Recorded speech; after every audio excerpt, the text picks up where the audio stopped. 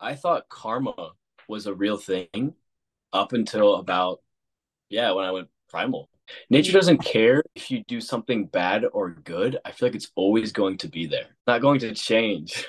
This is why I don't think there's any good or bad in the world. That sounds kind of dark, but it's like I don't think there's any good or bad. Nature won't give some small little animal an advantage because it's small. It's got to figure out its way to beat the bigger predator. It's got to be smarter. It's got to be faster. It's got to figure it out. Like nature doesn't care about disadvantages and advantages. It is what it is.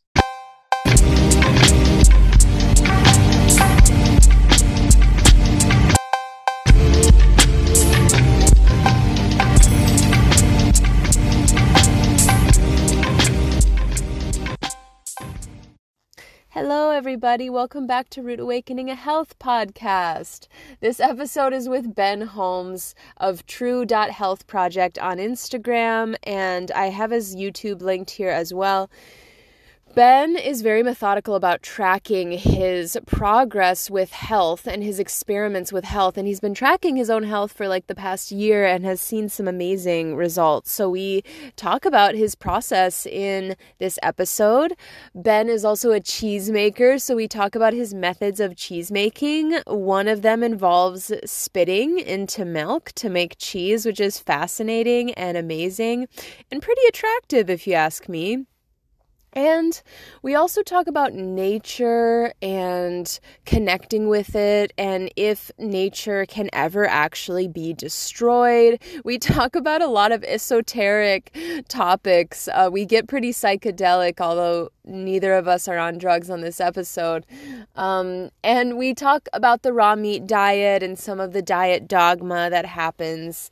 And Ben has some really cool outlooks on all of this stuff. He's just a very... It's like he's a clean slate. He's a clean slate energetically. The primal diet has given him a lot of spirituality, it sounds like, but he'll tell you guys in the episode his relationship to spirituality goes back a while before he was eating the primal diet, but he's found a lot of peace, it seems, with the primal diet, and that really shows. He's a really peaceful person to talk to and a really pleasant person to listen to. So you guys are going to love this episode. You guys, Primal Meetup's doing really well. I can't believe people are joining, and it's just awesome. I'm just excited about this group. And I was telling Ben actually during this episode that I enjoy every single night I come home and I log on to Primal Meetup, and I enjoy having this community so much to lean on.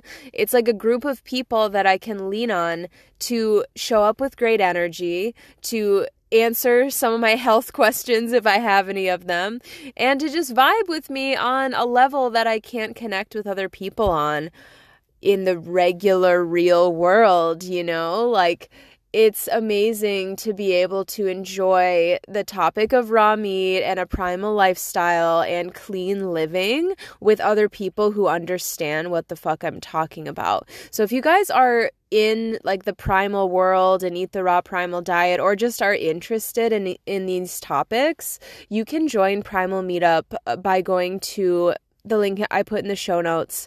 It's a really nice energy in there, and I'm really proud of what we've been creating. And eventually we're going to do like physical meetups, and hopefully I'll be traveling around the country sooner or later here, and I'll be able to visit different folks, you guys around the country, and we're going to use Primal Meetup as a platform in order to do that. And we also use it for dating. People have already met on there, which is amazing, and I'm just really excited about it, you guys. So if you are interested in joining, if you want some like-minded community, if, you know, in-person community is not really available to you to the extent that you need it, join Primal Meetup. You won't regret it. Hello, everybody. Welcome back to Root Awakening, a health podcast. I'm super excited. I have somebody special on here for you guys today. and someone who I don't know a ton about. So I'm just really excited to dig into this conversation. I have Ben Holmes with me today from True Health Project on Instagram. He's also on YouTube. Ben is in the primal community. His journey revolves around finding true health, hence True Health Project. Ben, I think I've known you for like a year. And okay, here's how I see you, Ben. You just were kind of like in my Instagram community. Like you just like were a staple in my Instagram community for like as long as I've been eating raw meat. Like I started eating raw meat and then Ben was just kind of around and he's telling me all these amazing pieces of advice and just being a really consistent voice in the community. And he's an amazing guy. You guys, great energy. And I started to notice that Ben keeps really specific, almost like tactical accounts of his journey with his health, and he like experiments with, okay, which foods make him feel like what, and he's kind of scientific in that process and very methodical in that process.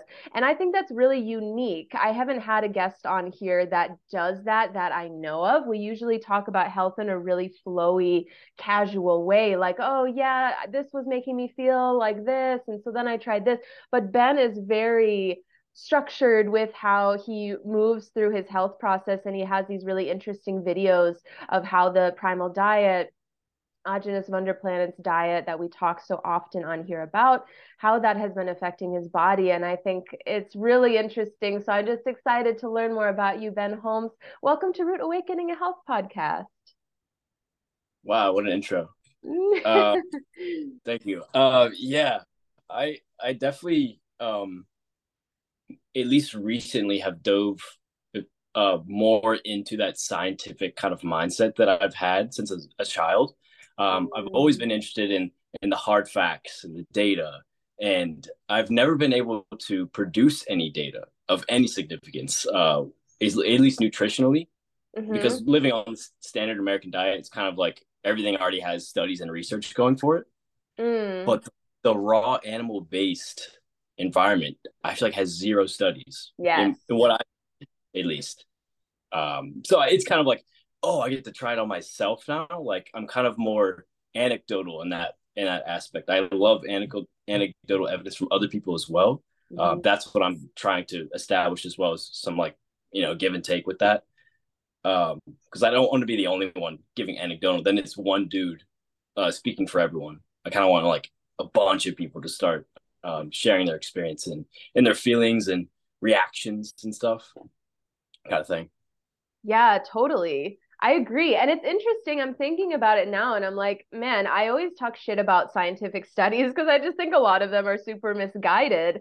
But I have a lot of respect for people who do the work to study the evidence on themselves. I think I have so much respect for that. And I do that in this community, right? In my Instagram community, I'm polling you guys all day. I'm asking you questions and I'm gathering all this data of my own to see like, okay, what's the real deal here? Like out of the people who are in my audience, which I think it's a pretty diverse audience, how do they feel about this? What affects them like this or that? And you're kind of doing that studying, that research on yourself. What is anecdotal evidence? I'm not good with vocab terms and stuff like that.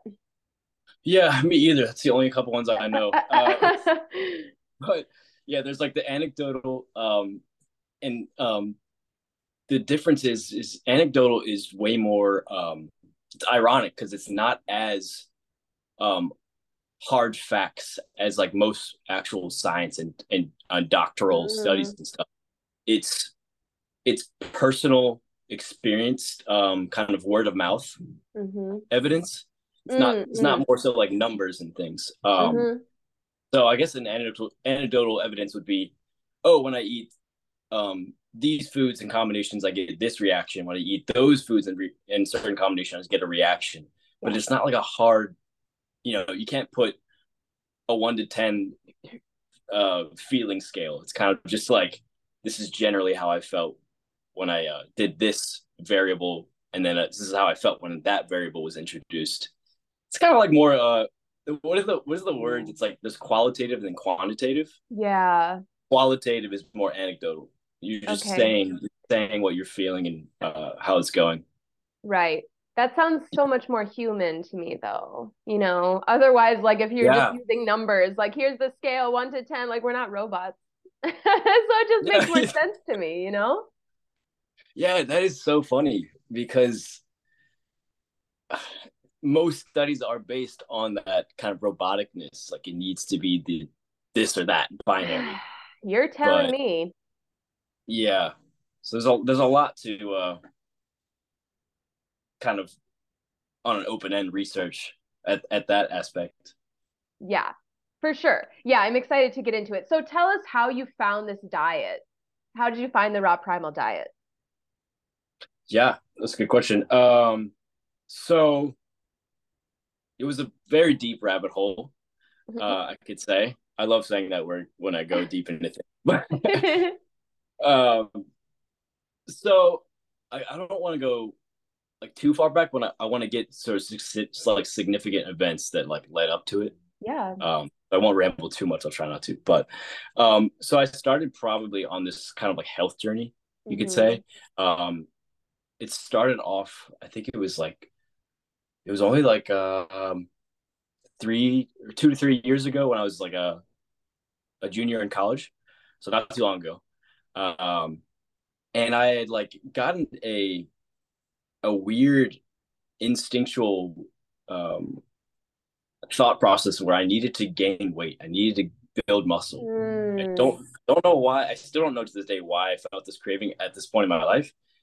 But it felt like I was missing something. I was missing some sort of like improvement of my body or something.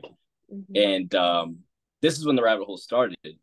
I just went straight to YouTube. I said how to build muscle in the cleanest way possible because I didn't want to do like the whole dirty bulk, however they call it. You eat whatever you want. Yeah. Doesn't matter the kind of food. I was like, what kind of macros and diets are best right now? And so the trendy one was keto a couple of years ago. Hmm. And so I was looking at keto and the complete opposite. I was looking at high carb diets.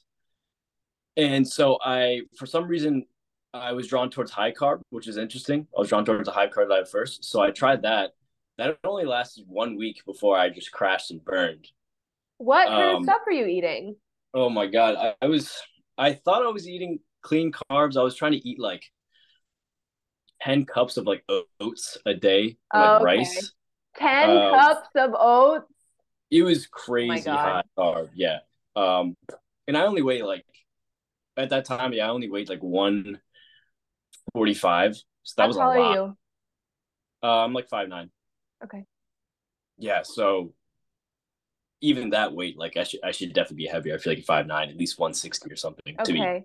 Yeah, because guys always say how much they weigh, and I'm like, doesn't it matter so much how tall you are? But you guys never say the actual height. Like, I'm like, I can't. I mean, Yeah, I know that you're a fit guy. It's just, yeah, for reference, for those who aren't watching on YouTube. yeah. No, it's definitely a big factor.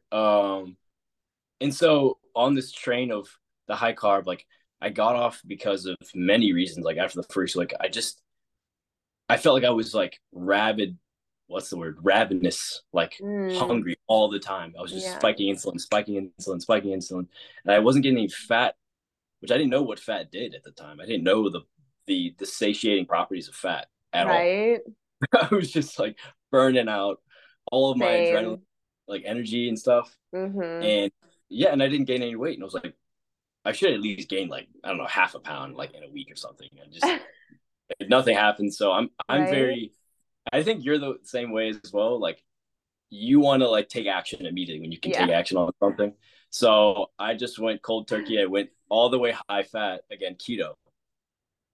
And this is where like the rabbit hole really starts getting towards primal is I started the keto journey and immediately I'm intaking fat, which is what you're supposed to.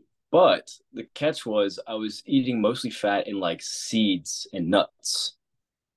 And so Mm, where it got really dangerous because I didn't realize kind of like the cons kind of outweighed the pros for me and the seeds and the nuts and stuff. yeah. I was eating also huge amounts, just like high carb. I was eating probably like I don't know, 2 to 3 cups of like almonds a day. Like I feel like that's not normal for the average person.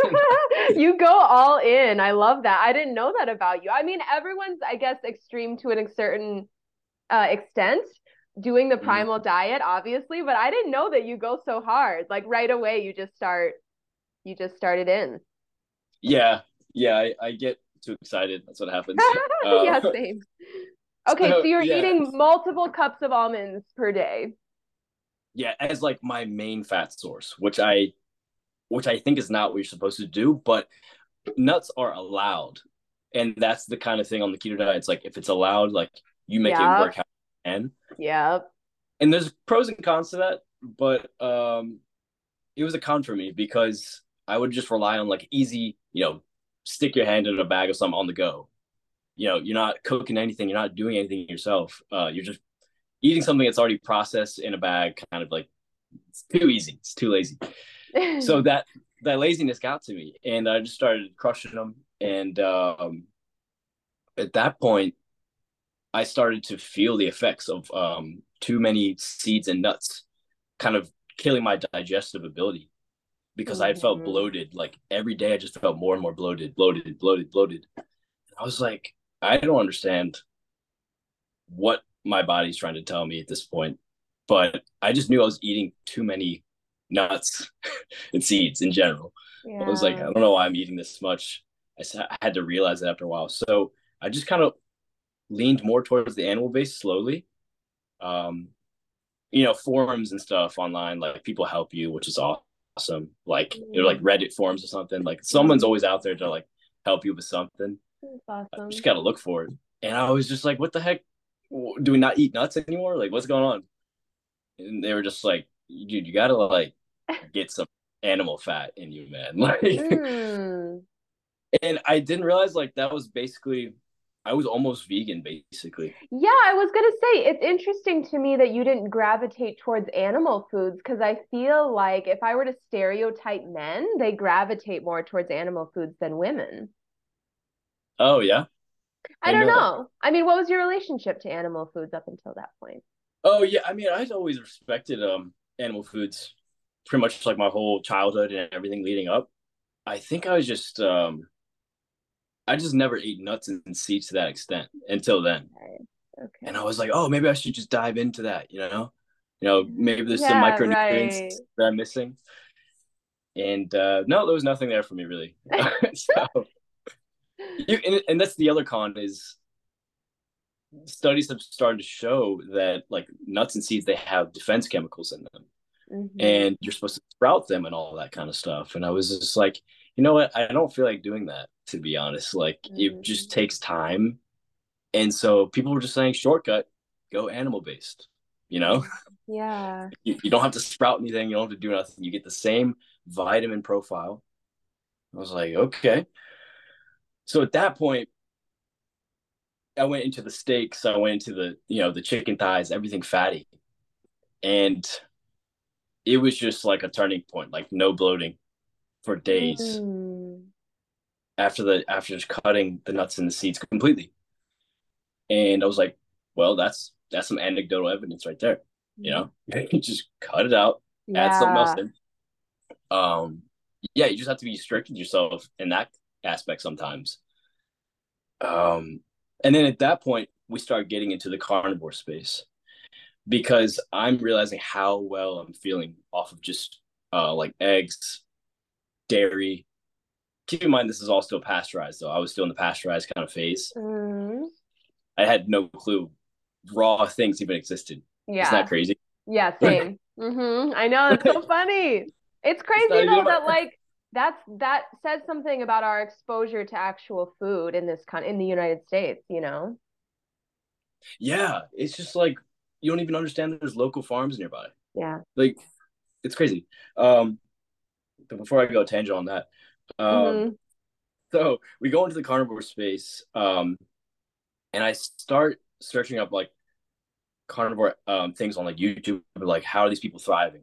Literally just on animals, products, and somehow I got directly um targeted with West Row. and Sparage. Who? Sparage, do you know Sparage? No. He's the guy. He has another channel. It's also named Godis. No, I don't know this person. I got to Oh, really? get them on this podcast. Yeah. Oh my God, you guys, just Wow. a little side note. Ben has been instrumental in recommending. I have to out you a little bit, Ben, in recommending some of my podcast guests that have been phenomenal. Like he has such a good eye. To be honest, I have to like just admit this secret while we're recording. I want to Mhm. hire you. Like I want to hire you at some point in the future. If you ever want to produce podcasts, you're really good. He's got some talent, folks. Okay, so there's this other guy. What's his name? So his name is. He has two YouTube accounts, but his first one actually got banned off of YouTube. Okay. It's called Sparage. Okay. It's spelled SV, and then the instead of an E, it's a three, Okay. Yeah, I've never and heard then of him. RIE. Yeah, he that man is the most hardcore like primal I could say honestly. Really? A lot of people have some hate for him. I'll say that. And I mean, he does have some controversial topics, like most people do, kind of Yeah. in Love that it. rabbit hole space. We love that. But as far as his like understanding, um, not saying like he's God or anything, but his instincts are the sharpest I've ever seen of a human. Hmm. Like he knows exactly like what's good for his body, and like um he tries to make it simple for everyone to understand, even like the standard American diet person. He's like, this is an animal, which you are also made of the same components as this animal. And this animal is made to give you its same like cellular structure, like kind of like that. Like I he love makes it make that. sense. Yeah. And it's like he has respect for animals too. He's not just like, yeah, eat conventional, terrible, unethical farms and stuff. Like he's saying get good quality stuff as well. Right. Um, but yeah, I can send you his stuff later if you can't find him. Yes, So we would like to have you on if you're listening right now. Maybe that'll be my next guest. He sounds amazing. Okay, so you were exposed to him. Wait, you said that you got like directly targeted from like Wes's content. Like, how did that happen? Did you just kind of stumbled across their stuff, or were they running ads or something? um, it was like, oh, by the way, I'm kind of curious. What are you eating? Oh, it's not super primal. It's just it's raw honey and tea. It's Oh, like okay. it's like a bark tea with like juniper berries, cherry bark, anise star, that kind of thing. It's like a wintry Uh, tea. Yeah, and raw honey. dang. Do you have anything here? You got over there? Okay, I had this one item. I was gonna save it for the end, but I'll show it now actually. Mm, This is my mm-mm. little homemade cheese. Shut the fuck up right now. That's your cheese? Real talk. Oh I don't know my if you can God. can I you can, see there's like actually like a mold layer on top now. yes, the white. Yeah, yeah, yeah. Yes, I can see. Oh my gosh. Ben is making cheese. This was kind of going to be a surprise, but I'm glad we're getting into it now because you guys just have to stick around until the end. Ben is becoming a master cheese maker, and he has a lot of great tips on it. And I tried to make cheese, and Ben showed me up big time because he's like, my cheese tastes really good. I'm like, mine tasted horrible, and I couldn't deny it any longer, so I just stopped making it. But he's got some good recipes, and yeah, I'm super impressed and it looks beautiful, so I'm excited to get into that. But yeah, Yeah, there's more to come, don't worry. right. It's more. Can't wait. Can't wait. Okay, so you got exposed to Wes's content and this other guy's content. Yeah, you were asking like how I got targeted. Mm-hmm. Mm-hmm. And so I think like when you start searching up these carnivore and animal based heavy terms, I have the belief that YouTube is a little biased in certain ways. That's just my opinion. Like YouTube can be biased in pushing certain content to you. Mm. Um, but and for example, I'm not going to go too far because I don't want this video to get flagged or anything. Uh, Mm-hmm. But I'm thinking they're pushing a little more plant-based agenda for certain reasons. Right, Uh, right. it could be profits, whatnot. Um, but I think when you start searching things enough and you are drilling it into the YouTube algorithm, they have no choice but to serve you that kind of content. Yeah. Because it'll keep you on the page. Yeah, And I was yeah. like, okay, smart. So Mm-hmm. when I started like just drilling into the carnivore space, I was searching out mostly cook stuff.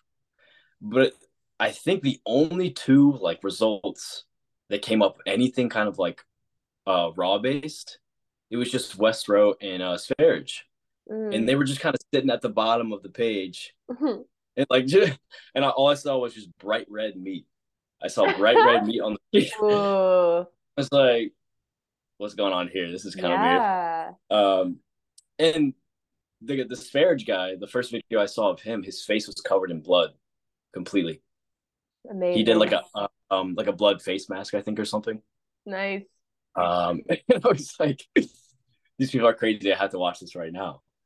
Mm, And I just wanted to see like what, how are they kind of depicting what's going on in the raw community. And as soon as I saw them just, gnaw on a piece of steak that's like raw, I was like, well, they're not dead immediately. So there's something yep. to this. Yep. Yeah.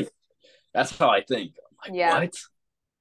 what? And that just like sparked a whole just channel of thoughts in my head. I was just like, what have I been taught my whole life? What is lying and what is truth? Mm-hmm. Right there. And I was like, okay, I'm going to spend the next couple of weeks looking into this, and I'm not going to stop until I figure out why people do this. And this is where they linked. West Row actually he was a little more direct, linking Ogenes, his works. Mm-hmm. And he was the one that graciously had recommended certain books from Ogenes, like We Want to Live and all those. I'm sure you've heard 1,000 times about. Mm-hmm. And from then on, yeah, I went and grabbed those books immediately and just started reading them. Like I've Mm. never read anything before ever in my life. Like I don't read, and I'm pretty sure you said you don't read either. Nope.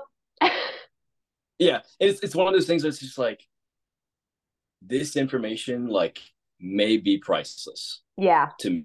That's just Yeah. how I was reading it, and I was like, I've never heard anyone have this kind of take before on anything. And it just a lot of people say it actually too. It's just such a interesting connective kind of hive mind moment, I guess Mm. you could say, is that everyone I've also heard of, they say that the way Algers explains his concepts, like with bacteria not being scary and everything, like it instinctually makes common sense. Yes, that's what I was just going to say. Every single person, I'm pretty sure every single person I've had on this podcast that does the raw primal diet has referenced some sense of intuition that they could Mm. feel, that it just, I think Wes said, like, it just rang true to me. It just rang true. Like the diet and what I guess technically it's like what Ajas was saying, but like the diet and eating raw meat. And once he started hearing about the terrain theory and all that, it just rang true to me. And I was like, that's exactly my experience with this stuff too. And I'm hearing you guys talk about it.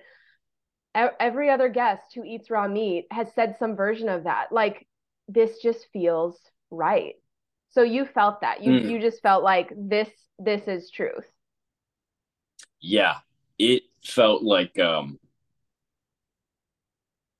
I'm almost like speechless. I don't know how to describe it. Mm, Um, it felt like I was being guided in the right mm, direction, and I didn't know how to like feel that out. I was just like, this feels right. I need to dive into this um, understanding of the world. mm, Like, I don't think I understand the world. A couple, actually, no, it's been a year now, basically, since going like raw and everything. mm, Like, I don't think I understood the world even like 50% as I do now. Um, I just like things that are kind of like puzzle pieces coming together as far as not just like food, it's just like spiritual things mm, and energies and stuff that I can't explain like scientifically, Yeah. but I love talking about that stuff now. Oh, we're gonna get into it. Don't worry. Okay, that's good. Oh wait, so I guess to kind of close the whole rabbit hole to now, how I got here. Mhm. After reading like the Ogenist works and kind of like getting a little more proof on like what bacteria is about and if it's completely all good or some bad, um, I decided it's only fair if I get like the best quality meat I can get to try this out. And I was scared out of my freaking brain to like try any of this Oh, stuff. you were? I was like shaking. I was kind of scared. And this is funny. I've actually never told anyone this. Um, but so I got like a grass-fed ribeye, like the Mm, best thing I think you could get mm, as far as the fat to protein content, yep. marbling. And I think I just like I tried to warm it up a little bit, just like let it sit out because I feel like you're not supposed to have it cold. I guess I don't know. I guess it depends what you like, kind of temperature. So I had it sitting on the plate, and I sat down and I looked at it for about like 10 minutes. I just looked at it because I was like trying to like visualize what I should do if something goes wrong. Like, what am I gonna do? Am Oh. I gonna like just wait out the bad feelings, or am I gonna go straight to the doctor's like hospital or something? Mm. So I was trying to plan, and then I think that after 10 minutes, I just got over that whole in my head moment, and I just picked it up and I just like ripped off a piece. Oh Like yeah. I Like just just with did your it quick. teeth, like super like I guess that's how Wes eats it, right? Without like a fork and knife. Yeah, sometimes I think when he's like trying to like take down a big piece, he cuts it with scissors. I Oh think, yeah, yeah, yeah, that's right. but sometimes yeah, he goes in there, savage mode. Yeah, Uh, I love that. but yeah, I think I just like I took a piece off because I just wanted to like get it quick in there, see how it tasted, and I kind of just let it sit for a second. And this is the description I actually relate to a lot of people with is that the first mouthfeel that I got, it felt so clean. Yep. It Yep. felt, it just felt like, you know, I could easily swallow this, like I was like, oh, okay, barely have to chew this. But so yeah, I chewed it a little bit just to see, like, I don't know if it broke down anything weird um in the mouth. And like at that point I was just like really scared to swallow it then. I was on the next phase. I was like, should I just let it go down or like just yak this thing up? I don't know. But I was like, that's why I chewed it for a little bit just to see what the taste, if it went like sour or something weird. Mm. And it stayed the same flavor profile the entire time I chewed it. And I was like, all right, screw it. So I just swallowed it. As soon as I swallowed it, like a lot of other people said, like the lights just like turned on in my brain. Yep. Like it was something where like I was almost angry that I had never felt that before. Mm. I was like, why? Why was I not like neglected of it? Because I guess my family didn't know about, raw things. But I was like, why has this not been shared with everyone? This like this knowledge, whatever the raw base is about. And yeah, I just killed the steak after that. I just crushed it. It was it was so good.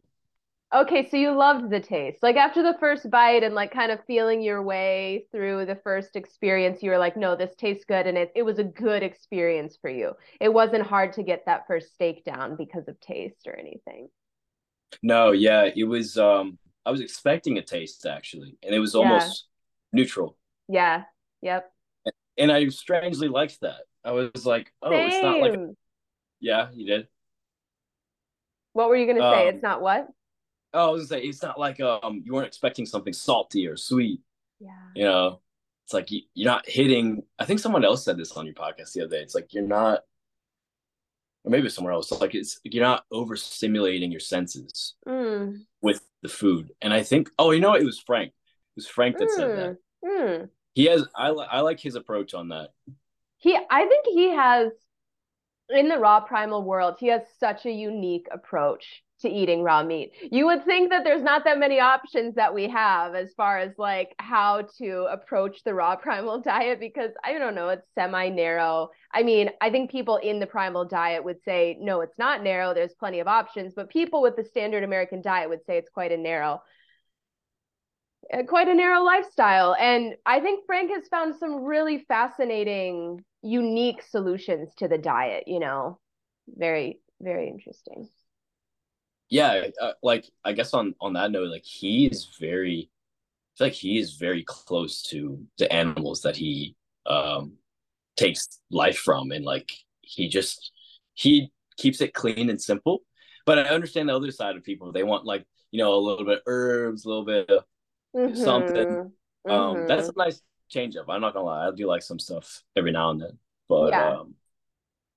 I don't know. Depends. You and I had such a similar first meat experience because actually, I've never really talked about my first meat experience. And this isn't like, this is your episode, not mine, but we just had a really similar first experience with how we ate raw meat because I also got a grass fed. Oh, I got a grass fed like New York strip steak. So it was like it had like the yellow fat strap and it was the best one that I could find. And I took Dang. one bite and I was like, this is so good. It doesn't really taste like anything. And I was a little bit nervous, but I tried it anyway. And I was like, this, like, yeah, spiritual, like my spiritual lights came on. And I was like, oh my God, I feel so close to this. And it was a good experience. Like it was a good experience. So yeah, it's interesting, man. I like how you bring up the trends between us and the primal community. Like a lot of us have had similar experiences. Like think about it. I don't know. There's a lot of different options for like what to start eating, but it seems like you just see a lot of the same trends. Like I think it's cool how we get intuitively led through the raw meat world. Interesting. Yeah, yeah. It's such like a I love the word like hive mind. Hmm. Like I feel Hmm. like we're like more connected with other people in this aspect now. Yeah. That makes So sense. true. Yeah, it does. It does. I love this. Yeah. Very connected. That's probably going to be the name of this podcast episode, to be honest with you. Just thinking out loud. Okay, so did you talk with um Wes or I'm sorry, can you say this other guy's name one more time so I can um, refer to it's him like I don't correctly? even know what descent the name comes from. I don't know how to pronounce it properly, but I think it's Sparridge. Sparridge? Yes, Sparridge. Sparridge. Okay, Wes and Sparridge. Did you contact them before you tried this, or you were just like looking at their content and just wanted to try it yourself? Like, had you talked with them yet? Actually, I had never spoken a word to them. Wow. Yeah, Okay, cool. I'm a, All I'm a right. little I'm a little risk taker. I Yeah, think you I am. are. You are. I was messaging, well, because Wes came on my podcast before, like months before I ever tried raw meat for the first time. So I was messaging Wes, like, Wes, I know everyone's asking you this, but I'm really nervous to eat raw eggs and I don't want to be nervous. And that's how he helped me with that. But okay, man. So you just like went for it. Okay. So you had your first raw steak. And then what? Were you just like all in after that point? Yeah, at that point, I joined like all those private telegrams and Oh my stuff. God. No offense to thank you to whoever made that because people need those Telegram groups. But I went in there once and it's crazy. That shit's crazy. Yeah. I'm not trying to talk shit. I'm just saying I get like overwhelmed when there's like so many messages and it's like really intense. Okay, was it intense back Oh yeah. then too? Oh yeah. I mean, I guess I didn't join. Yeah, it's been about a year since I first joined like all those groups and everything, Mm-hmm. and it was really helpful though. Like the first couple months getting into Mm-hmm. mode based because I didn't know how to start this kind of routine um, of of looking for properly sourced foods and like what foods combinations are the most beneficial, most healing, most detoxing. I didn't even know what a detox was until a year ago. Mm. Um, and I just like I needed help. I needed so much help because I read the books, but for me, like talking to people who have already done some of the recipes and kind of like I don't know, I don't know how to say it. It's kind of like things that worked for people and things that didn't. Like they already have that info for you in the telegrams. It's like, Yeah. this kind of works, this didn't, but it's kind of like it was almost like a wise old man in the telegrams. There's always someone there. That's There was the wise awesome. people. Yeah, it was so cool. Like I felt like they always had the answer to something. Wow, that's amazing. The people that props to the people who are in there, like being the wise old man, helping people along the way. That's a big service. Like that's a life-changing service. Thanks, guys. Yeah, it's such a burden. I feel like for them. I kind of feel bad because they're. It's almost like I don't want to say they're a doctor to people, Yeah, but but right? they kind of like give that advice Yeah, yeah, without saying medical advice. But right. I know. so there's those people, and then yes, there is the people that are very toxic in those groups, and I'm very toxic. And that's the reason I don't go in most of them anymore. It's because it's just like people are so. It's either one, they're extremely strict with everything, Right, right. which Yeah. yeah, you've heard. Um, Oh, I've and then heard. there's yeah, and then there's like the people that um, they're just very. I don't know why. It's like a lot of primal people are very aggressive, and they're very like low tolerance for like any kind of like maybe stupid question kind of Mm, thing. mm, It's kind of like attack, attack, attack for some yeah. people. And I don't know why. I don't know if it's like maybe a detox that's going on their adrenals. You know, they're just on edge all day. Could be Mm. that.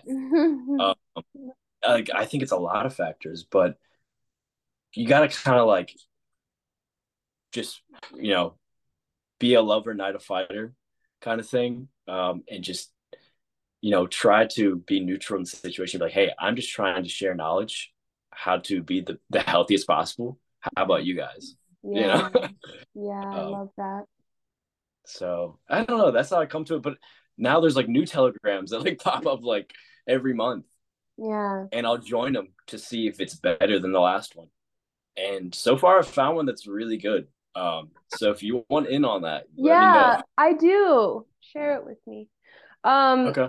I was just gonna say maybe it's the app. Maybe it's the Telegram app. I don't know, because that really, to be honest with you guys, that was my and to anyone listening to this who isn't in the primal diet, I'm sorry, like bear with us, but we have to just address this because it's interesting in this community, and I still don't really feel like I'm like in the primal community because I like do the diet like 50%, but it's like it's just this own world. There's a lot of drama. Like people have contacted me about like, I don't know, just there's a lot of drama happening. And I'm like, what? Aren't we just all here to feel good? Like I don't get I guess it's if we're not careful, we can just keep repeating high school again and again and again throughout our adult lives, you know? So that can happen in one group or the next.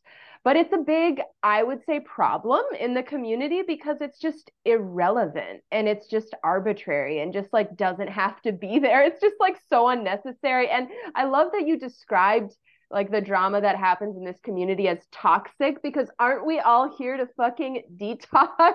And but there's still all this toxic energy like and it's funny because there's toxic energy about people saying that I'm healthier than you and this is how you are most healthy. Look, if you're hating on anything, you're not you're not healthy. Healthy people don't hate on other people's stuff.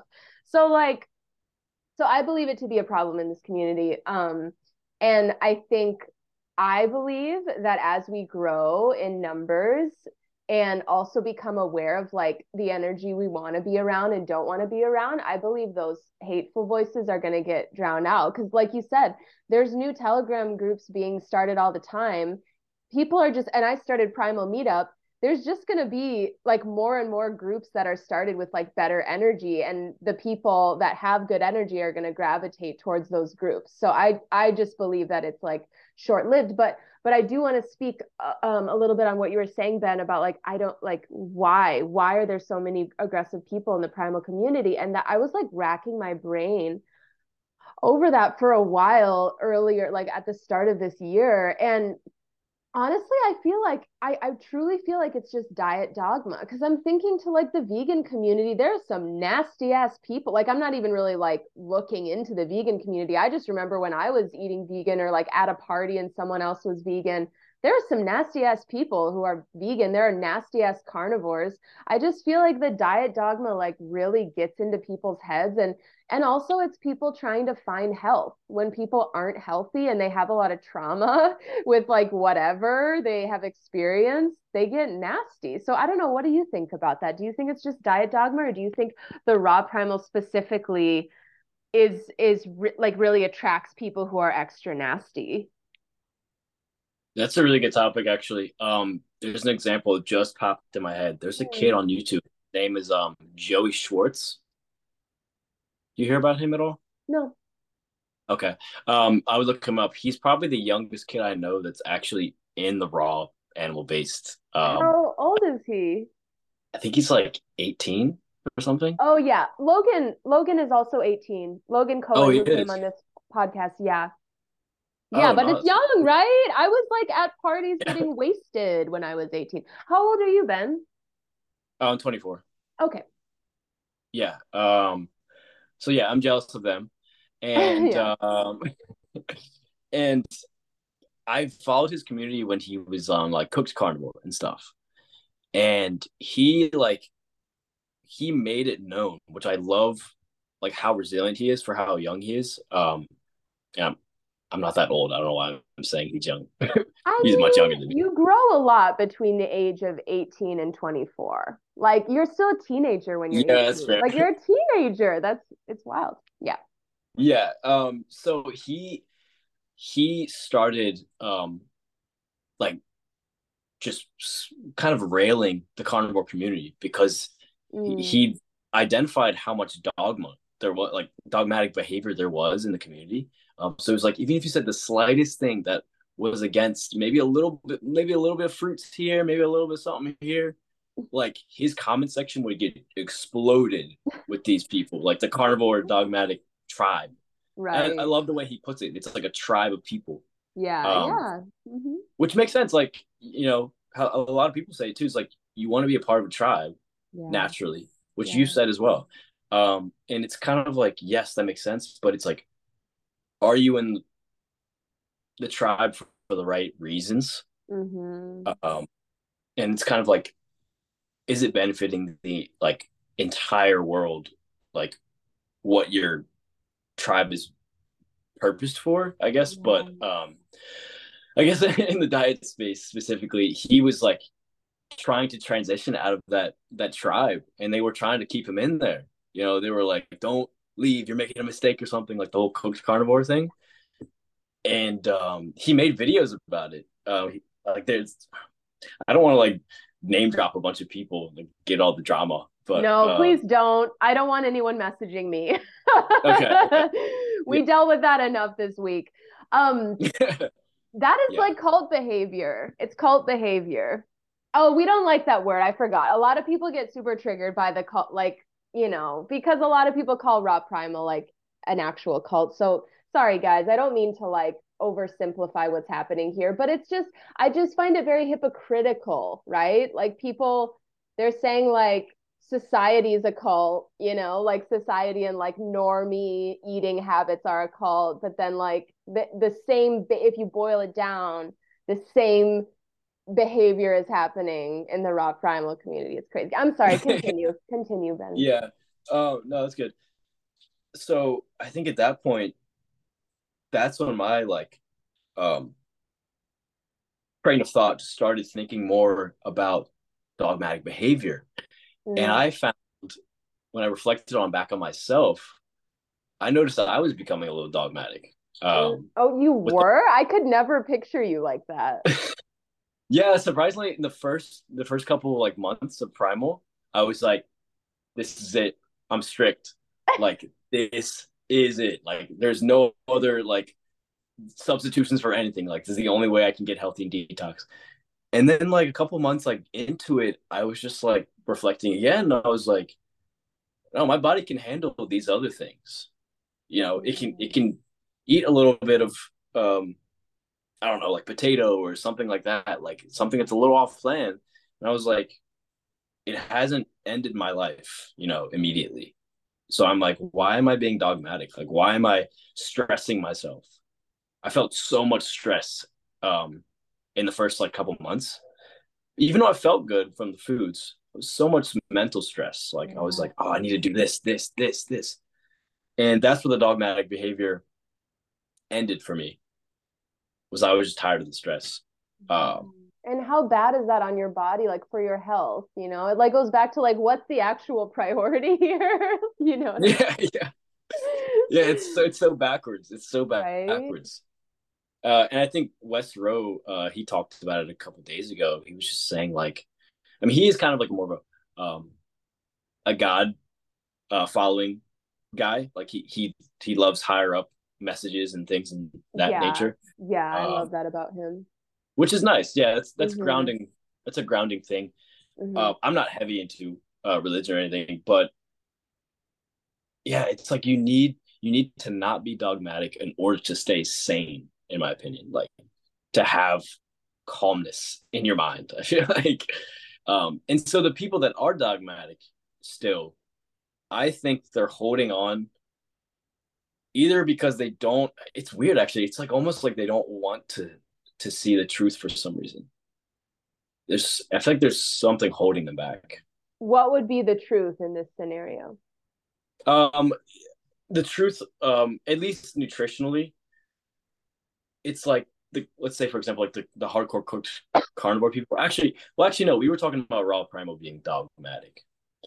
Um, I'd say treating people as gods, that is further from the truth than I think anything would be, because it's Mm, kind of, you're not experiencing anything for yourself. You're relying on this person that may or may not be a god, which right. quote unquote exogenous. Oh, right. I'm with you. I'm with you. Yeah, yeah, yeah. Oh, yeah. So I mean, I love Optimus, but I'm not going to treat him as a god. Right. Um, I'm going to treat him as a guide. Mm, That's just like, I guess that's the only way I can sum it up. I think that's a Um, great way of describing it. yeah, it's like the truth. The truth, like a lot of people say, it reveals itself. Um, and I think, like back to the thing, it's like I think certain dogmatic people, there's either a trauma or there's something holding them back from pushing on to the truth. Mm. I Ooh, I don't know. like that. Yeah, You don't I know think it's what. different, different traumas and things. I Mm. don't know. Um, that is, well, so I don't, I'm not really going to speak on what my relationship to coaching is at this point in my career, but I've been a self-development coach, right? So a lot of my clients would come to me after like therapy didn't work. Like I've had a lot of clients that I've studied the human brain a decent amount for like just a girl who's not like, I just have a certification in health coaching. I don't have it like a lot of, I'm not a therapist. I don't have a lot of formal education, but I definitely feel like I know trauma when I see it. And anytime anyone's hating online, I'm like, how can you argue that you're healthy? Like you're not. Your brain and your body are connected. So if you're super super imbalanced and angry or like super one track mind or you can't, or if you're black and white thinking, like traumatized children thinking like children overall think in like black and white, but like if we're thinking in black and white as adults, we're like stuck in this traumatized child's brain, right? And like I said, I'm not an expert in any of this, but like this has just been my experience and I've seen it time and time again with my clients. It's like if you get so reactive, there's something there. There's just something there. I'm not saying that my health is perfect at all. I'm just saying like I think we're missing a piece here. Like, I think a lot of people in the primal community are still separating what's going on in their heads and what's going on in the rest of their bodies. Like, if Mm. if there's some crazy ass shit going on in your head, and if you're really reactive, how is that not being factored into your level of health in general? We're really, I don't see a lot of that happening in the primal Mm. community. But what Yeah, about you? You're like more into you're more in the community than I am. yeah. I would say, wow, you've actually almost changed my opinion on something I was going to bring up. Hmm. Uh, because I always have thought you need to master your physical health first before your mental. Hmm. But in this case, with trauma, your mental health could block your physical health. Hmm. That's like Whoa. that's so crazy Deep. because yeah, it's like it's just mad deep for no reason. Um, and it's like I think like yeah, like the primal diet community that I'm kind of in and out of, um, a lot of them are also more for physical health, I think, than mental health, or Yeah. spiritual health or anything like Right. that. And I think it's due to treating the diet as scripture, Mhm. um, doing routines, schedules within the diet that Ajanis had laid out. When you do the routine, I feel like I have actually never done the routine 100%, because it looks stressful from the beginning. It looks very stressful and time consuming, Yeah. uh, which people say it is. So Right. that makes Right. sense.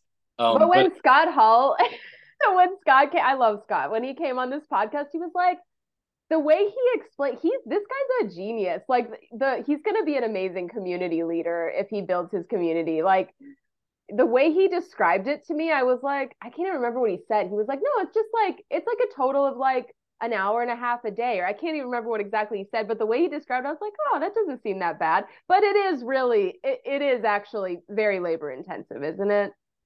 yeah, yeah, and Okay. I respect his grind. I respect it I absolutely. love Scott so much. He's amazing. Yeah, he is an example of like you can do it. You can do it if you like um schedule out your days to work around the work life that you have and everything. Like if you're working a bunch, it might be a little hard. But he's the kind of guy that like he will make everything in the morning, when he starts the day. And it's kind of like, yeah, that works. But let's say you got an early morning job or something. Like it's just you gotta move around your life kind of like that. And not having that routine to have to do every day, like you can be so much more flexible with the raw lifestyle. Like you could literally throw a steak in a piece of Tupperware and then just walk around with it. Something simple like that. It's just like so much simpler if you don't stress about like exact measurements of things and um, getting everything down to a minute by minute routine kind of thing.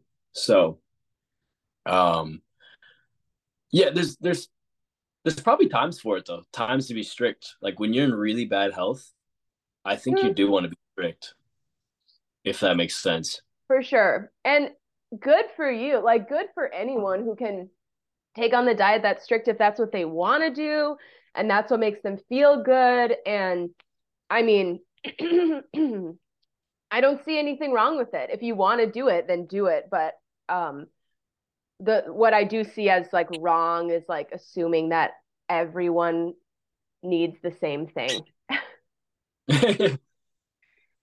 Yeah, it's like everyone takes the same amount of fuel and everything. Yeah. I can't imagine doing it, but like if I had someone doing it for me, like if I had like a housekeeper or like someone who just loved to do that and that was their zone of genius and they did it all for me, I think it'd be interesting. Um, yeah, yeah, so interesting. So interesting. Okay, so I want to get back to your journey a little bit before we like just keep freestyling with topics. Okay. So, so you've been okay. so basically you started the primal diet just on an intuitive hunch that you needed to gain more weight. Like that was the reasoning for starting it. Yeah, it was really like Wow. it was just from like trying to become bigger. Um Like and like more muscular? yeah, it was mainly muscle, but I Hmm. was very skinny. I was probably like 3 years ago, I was probably like 10, 12% body fat, I feel like. Oh wow. Or maybe even less than 10%. Um, and I just didn't feel straight up, I didn't feel manly. Mm, yeah. I didn't feel myself. Hmm. And I think that's why I had the urge to gain weight and gain muscle. It was my masculine side coming out. Hmm. Um, which I was like, you know what, I might as well embrace that, you know? Oh, Uh, absolutely. Yeah, if you feel like that's I I just think following our instincts is the best thing we can do. yeah, especially like, yeah, listening to your own body's signals. Yeah. Um, and so at that point, when I was trying to figure out what led me more into primal was I had known that um, I was kind of like in the readings of primal, and this is how I like understood that I wanted to do it was because I had gotten like a bunch of vaccines when I was a kid, and I knew there was some like vaccines that I didn't need to have, and I got them, Hmm. Hmm. and I was like, "There's probably some nasty stuff chilling in my body right now." Hmm. And I think I just wanted to do the detox mainly. I didn't really when I started reading the primal works, I was like, wow, the this seems like the best way to detox because you're using whole foods. You're not using some supplement powder to detox made from a lab or something Right. artificial. I was like, hell yeah, I don't want to do anything artificial anymore. Like that's just me. I know there's a consumer base for it, but I'm not gonna spend my money on that. Sorry, guys. Mhm. So it's kind of like, yeah, it's for some people. Maybe they need it. But I wanted to do it kind of the natural way. And I was like, yes, this is like straight up natural.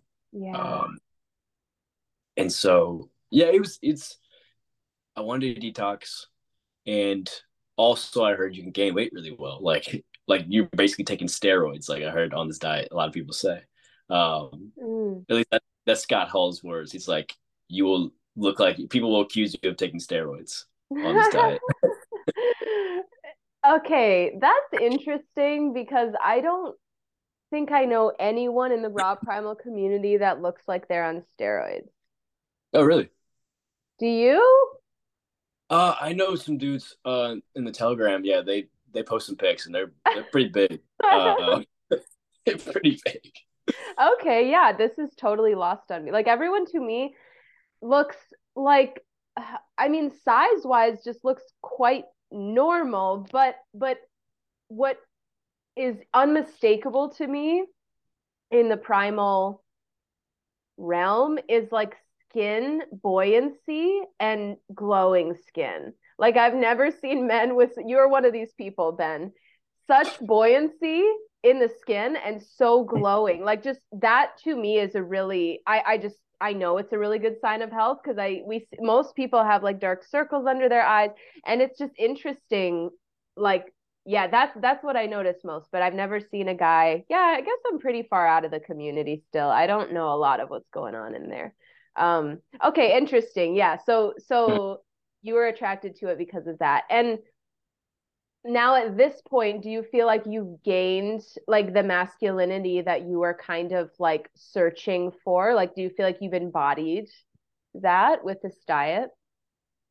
That's actually really good to follow up on because I've actually been asking myself that like over these Hmm. past couple reports that I've been doing. There's 3 months little reports on my profile.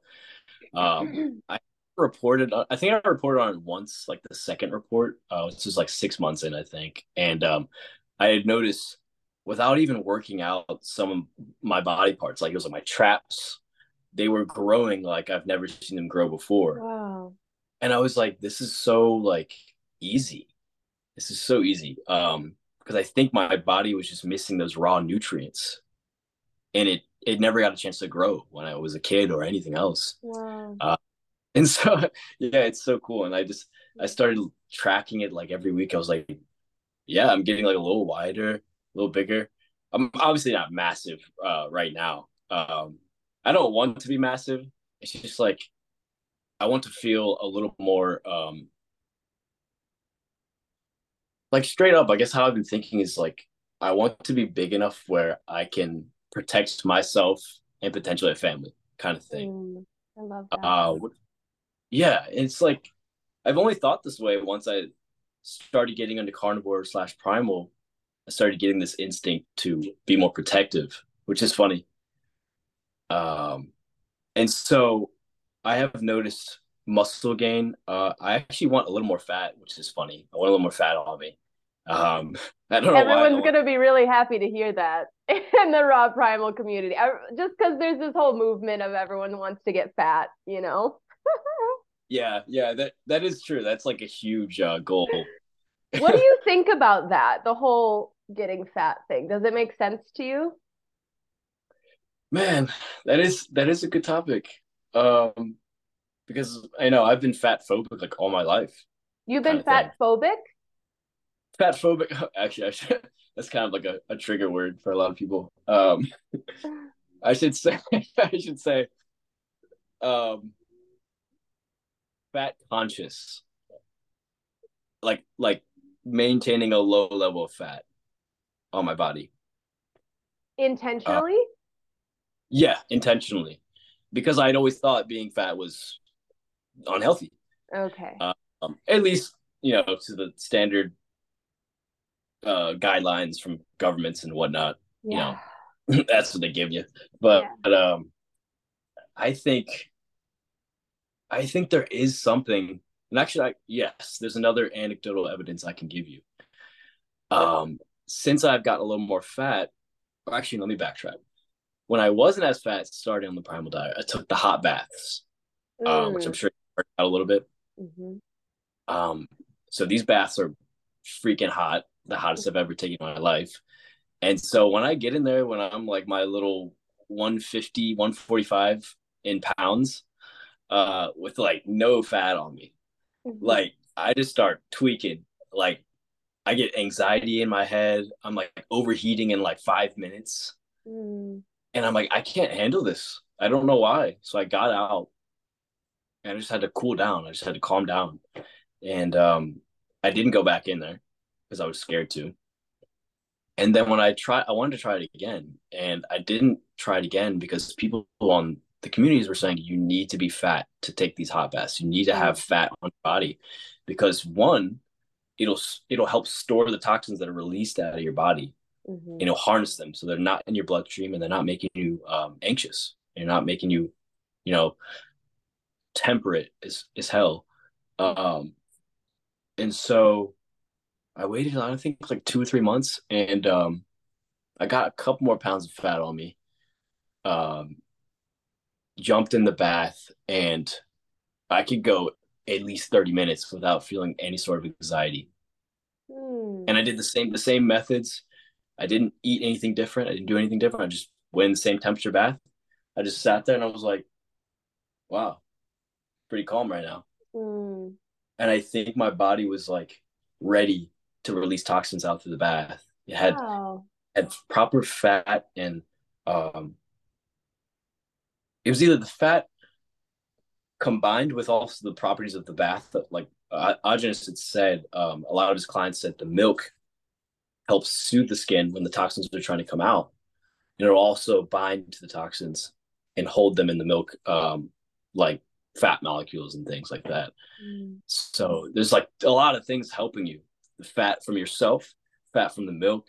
Mm. Um, and I was like, that was the instant that I knew like fat is a special thing. Yeah. There's something to it that we really have to like respect more, uh, as far as a macro kind of thing. I love Eating, that. That's cool. I like this a lot. To be honest, I love, well, as a woman, I like I like having more fat in my body. And this happened after I started getting into meat and like a more ancestral diet too. Like what you're saying about you started to kind of start to want to embody these primal roles, like protecting. I also started like mothering in interesting ways and desiring to be more uh, like padded, I guess, with fat. And we really Mm. don't give fat enough credit. Like it's I feel like society is still kind of stuck in the 90s when it was like the no fat stuff. Like people still have that in their brains that like fat isn't good. Once I started eating fat and just like I think we should have fat on our bodies, I think we should be eating higher fat. It's such a magical thing. I love how you kind of highlighted that there. Yeah. Okay, so you're like you're kind of you're all for it for the gaining weight, getting fat thing.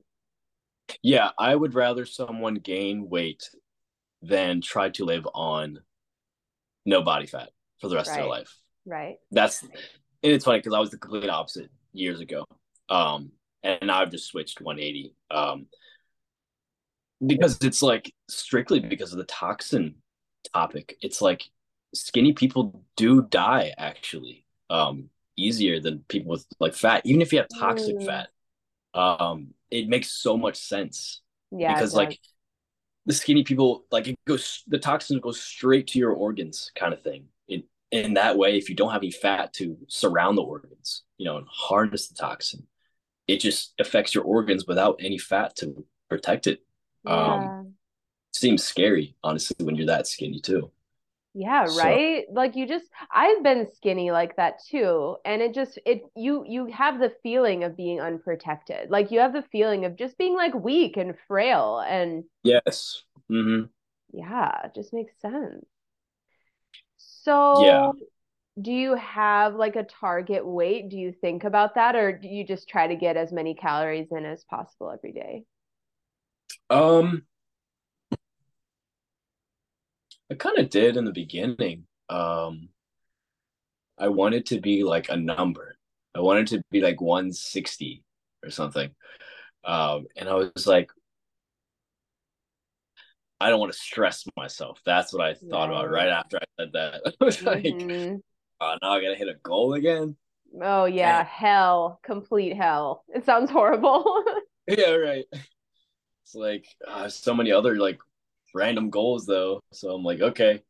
I'm just so it's more the latter, what you said. Like I just ate without tracking calories. I Hmm. just ate till I was full, kind of thing. But I made sure each meal I was full and nothing less. Because Yeah. I wanted to make sure I had enough food to intake for fuel and like regeneration and building of muscle. So it's not only for fuel kind of thing. Um, which Agenus puts that really well actually. If you have enough fat with your protein, or whatever protein it may be, if you have enough fat, then you'll have extra fat and protein to build and regenerate the cells of your muscles and tissues and whatever, because Mhm. you have fat to digest first rather than you digest the protein kind of like immediately. Mm. But you don't have that fat. It makes sense. It's kind of like you're just using it directly for fuel, and you don't really digest it longer. That's how I kind of look at it. Like you don't digest it as long, so it doesn't um, assimilate for your muscles to build. Mm. Um, that's how I look at it, and I think building the muscle. I'm trying to think about it because I did a workout routine, like a strict workout routine, like weights, like barbells, and all that stuff.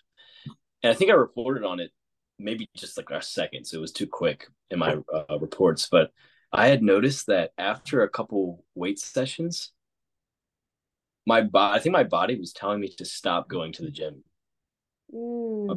My body, like I felt like I was harming my body when I was in the gym. Wow.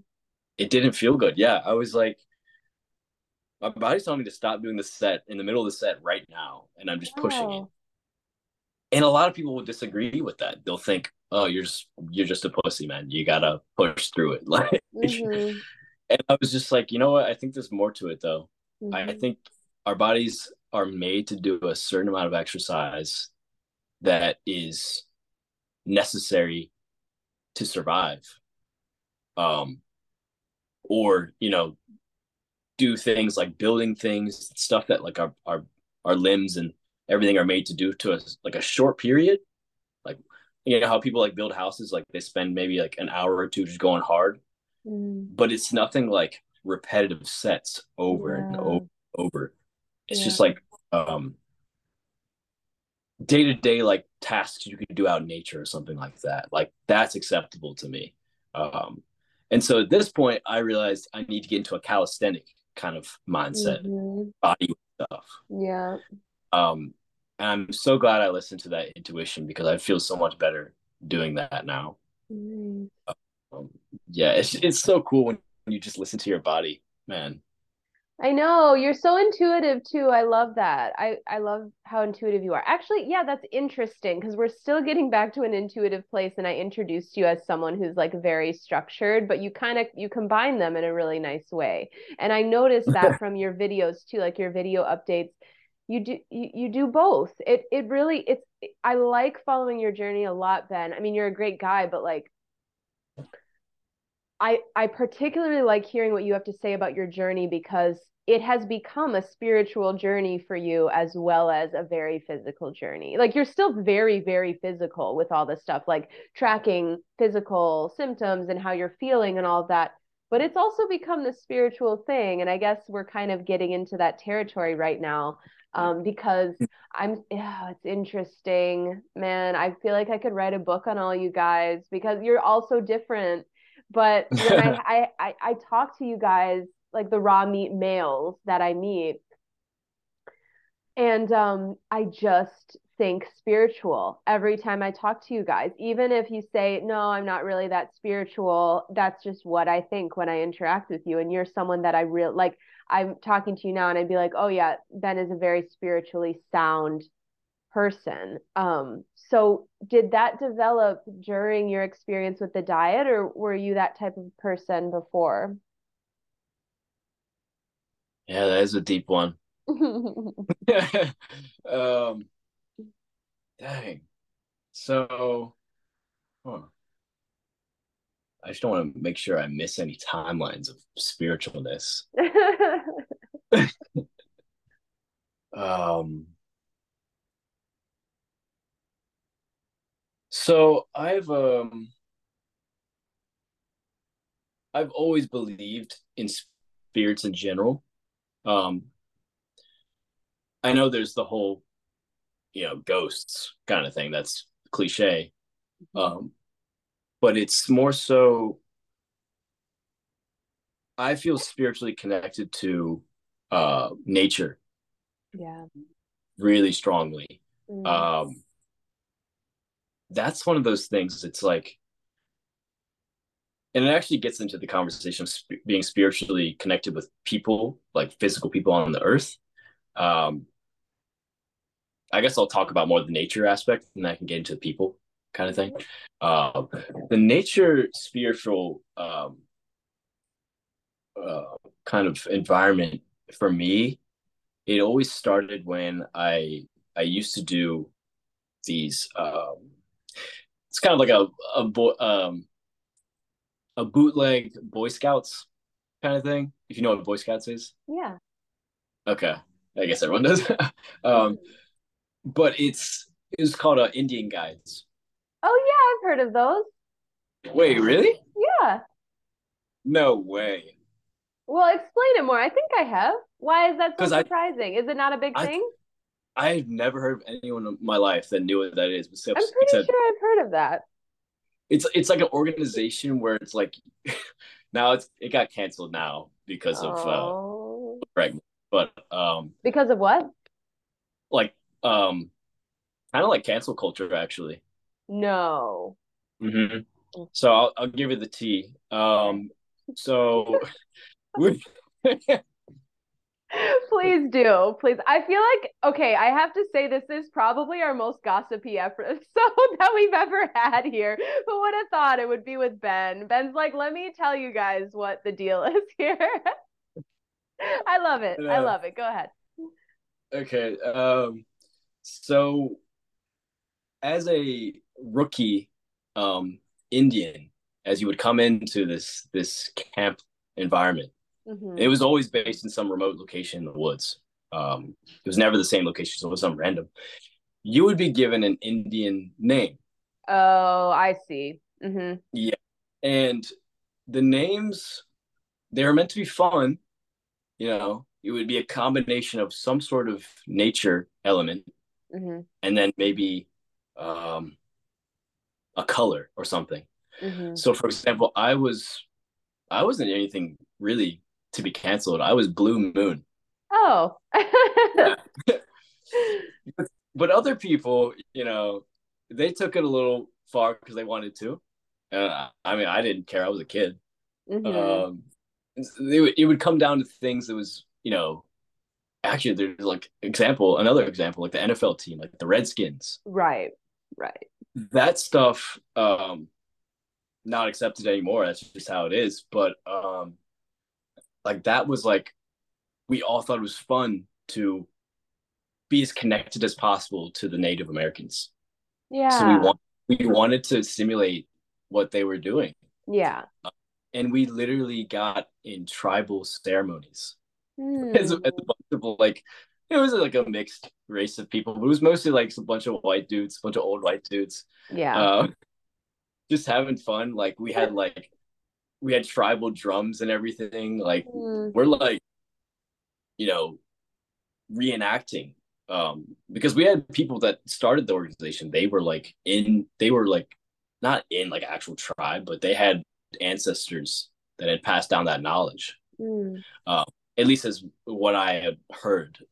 They could have just told a story and it was a lie. Hmm. um, essentially, that is where I started kind of respecting like nature a lot. Hmm. That's amazing.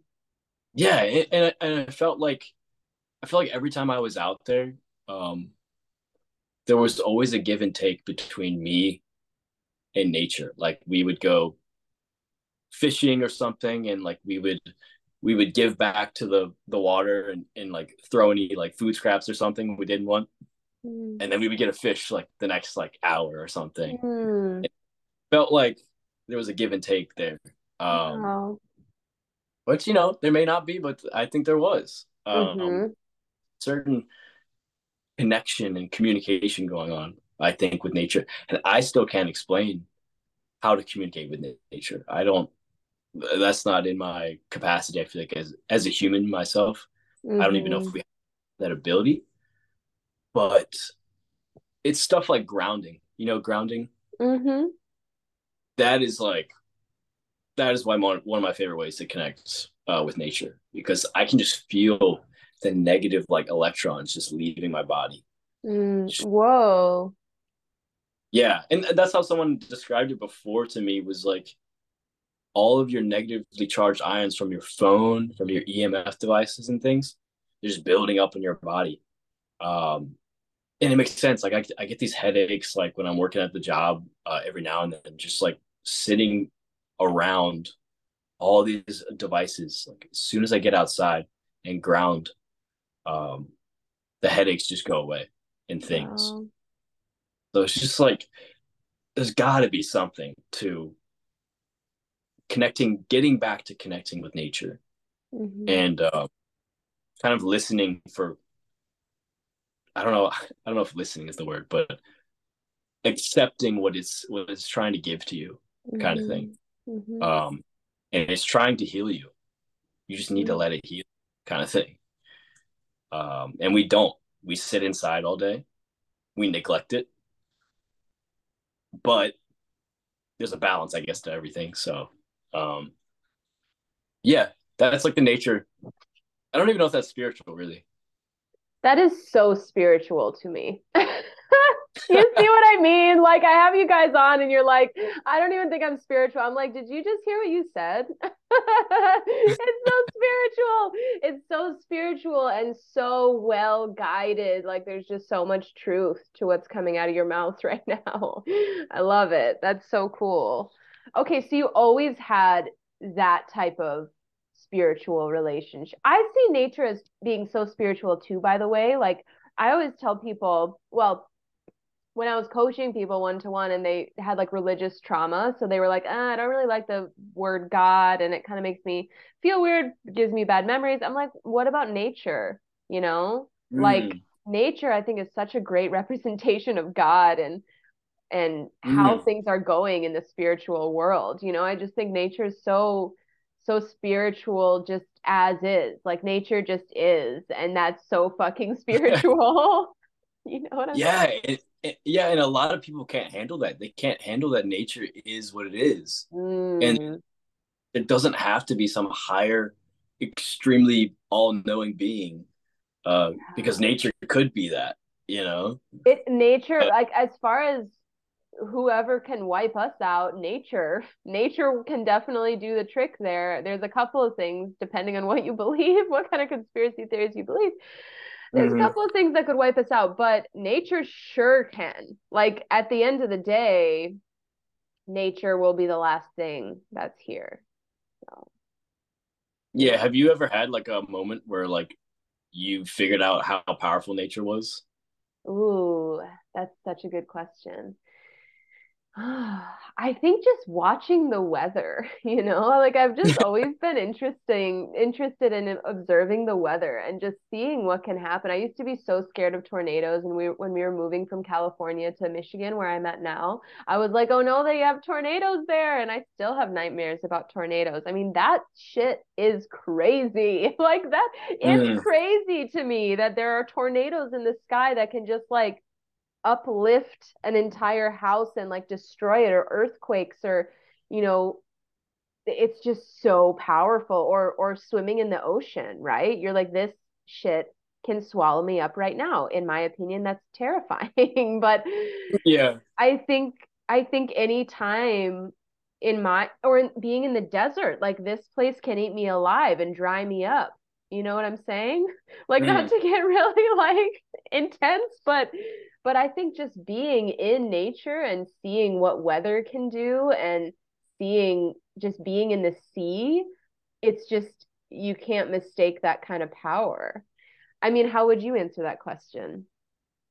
yeah, this brings up a really good thought I wanted to put in here is that I actually I thought karma was a real thing up until about, yeah, when I went primal. Um Huh. because and here's why. Is because I looked at nature for like what it was, and I was like I was like, nature doesn't care if you, how do I say this? Nature doesn't care um if you do something bad or good. I feel like it's always going to be there. It's Whoa. not going to change. But there is a caveat. It's a caveat because it's like I feel like you don't want to take advantage of nature, destroy it. Um, I keep contradicting myself because if you destroy nature, you destroy nature. It's like I don't know if it's going to create some massive targeted events towards you. Mm, Um, but I think it's like this is why I don't think there's any good or bad in the world. That sounds kind of dark, but it's like I don't think there's any good or bad, literally, um, mm, because nature will always, it's like the survival of the fittest kind of. That's what I'm trying to think about. Like an mm, animal out there, like nature won't give some small little animal an advantage because it's small. It's got to figure out its way to beat the bigger predator. It's got to be smarter. It's got to be faster. It's got to figure it out. Like nature doesn't care about disadvantages and advantages. It is what it is, mm. and that's how I think about it now. This is such a one of my favorite topics we've ever talked about on this podcast. I love it because honestly, Ben, I have been thinking about this, and this idea has been developing in my mind over the past like 2 or 3 months. Like partially because I listened to the Joe Rogan podcast and this comes up from time to time with the guests he has on there, and also just partially in my self-development process. Um, so I used to be, okay, I'm gonna kind of like intro this and then I'm gonna take the conversation deeper because I also have another question to ask you, a follow-up question. So I've been back and forth about God for a while, and I used to be like really deep into the spiritual community and I was very like God based there. And then now the way that I've seen my life go, I'm starting to feel more into the nature vibes as a God situation rather than the God vibes, like the parental God vibes as a God, right? So I've been really tuning into how nature is and what's happening on earth to get a feel for a force that's greater than me rather than this like parental punitive figure that I can't see. So I've been Mm-hmm. thinking about this topic a lot, and a quote that I keep going back to is one by Will Harris. I don't know if you saw his episode on Joe Rogan. Wait, is it Will Harris? The farmer? White Oak Oh, I Pastures? heard about it. I heard about it. I didn't watch it though. Okay, he's compelling as fuck. He has this cool Southern accent, and he says, "Nature." I'm gonna butcher this, but the gist of it is, nature isn't kind. Nature is really brutal, but nature is beautiful. And I'm like, there's so much truth to that. That has how my life, like, I've seen the evidence in my life, but obviously we see the evidence in nature. Watch any moment of nature and you're like, wow, that's fucking brutal as shit, but it's like real and it's true. There's truth to it and it's powerful and it's beautiful. And like, let's think about our self-development journeys, right? Like, I don't know what you've experienced earlier on in life and all that, but I mean, we know that life can be brutal as fuck. Like, we know why do we experience all of this brutality? Like, a lot of people suffer. A lot of people who don't want to suffer, who consciously don't want to suffer, are still suffering around the world. Why? Like, why is that? So that's been one of my, I guess one of my biggest like questions about life these days, where I'm like, if there's this parental God that loves, and I'm not saying there's not, because in my opinion, I just feel like, and I'm going to ask you about this too, your relationship to God, but I just feel like something inside of me is like, there is a force out there, and I kind of feel like that force has my back for some reason. I just feel that even if it's Mhm. nature, I kind of just feel like nature has my back because like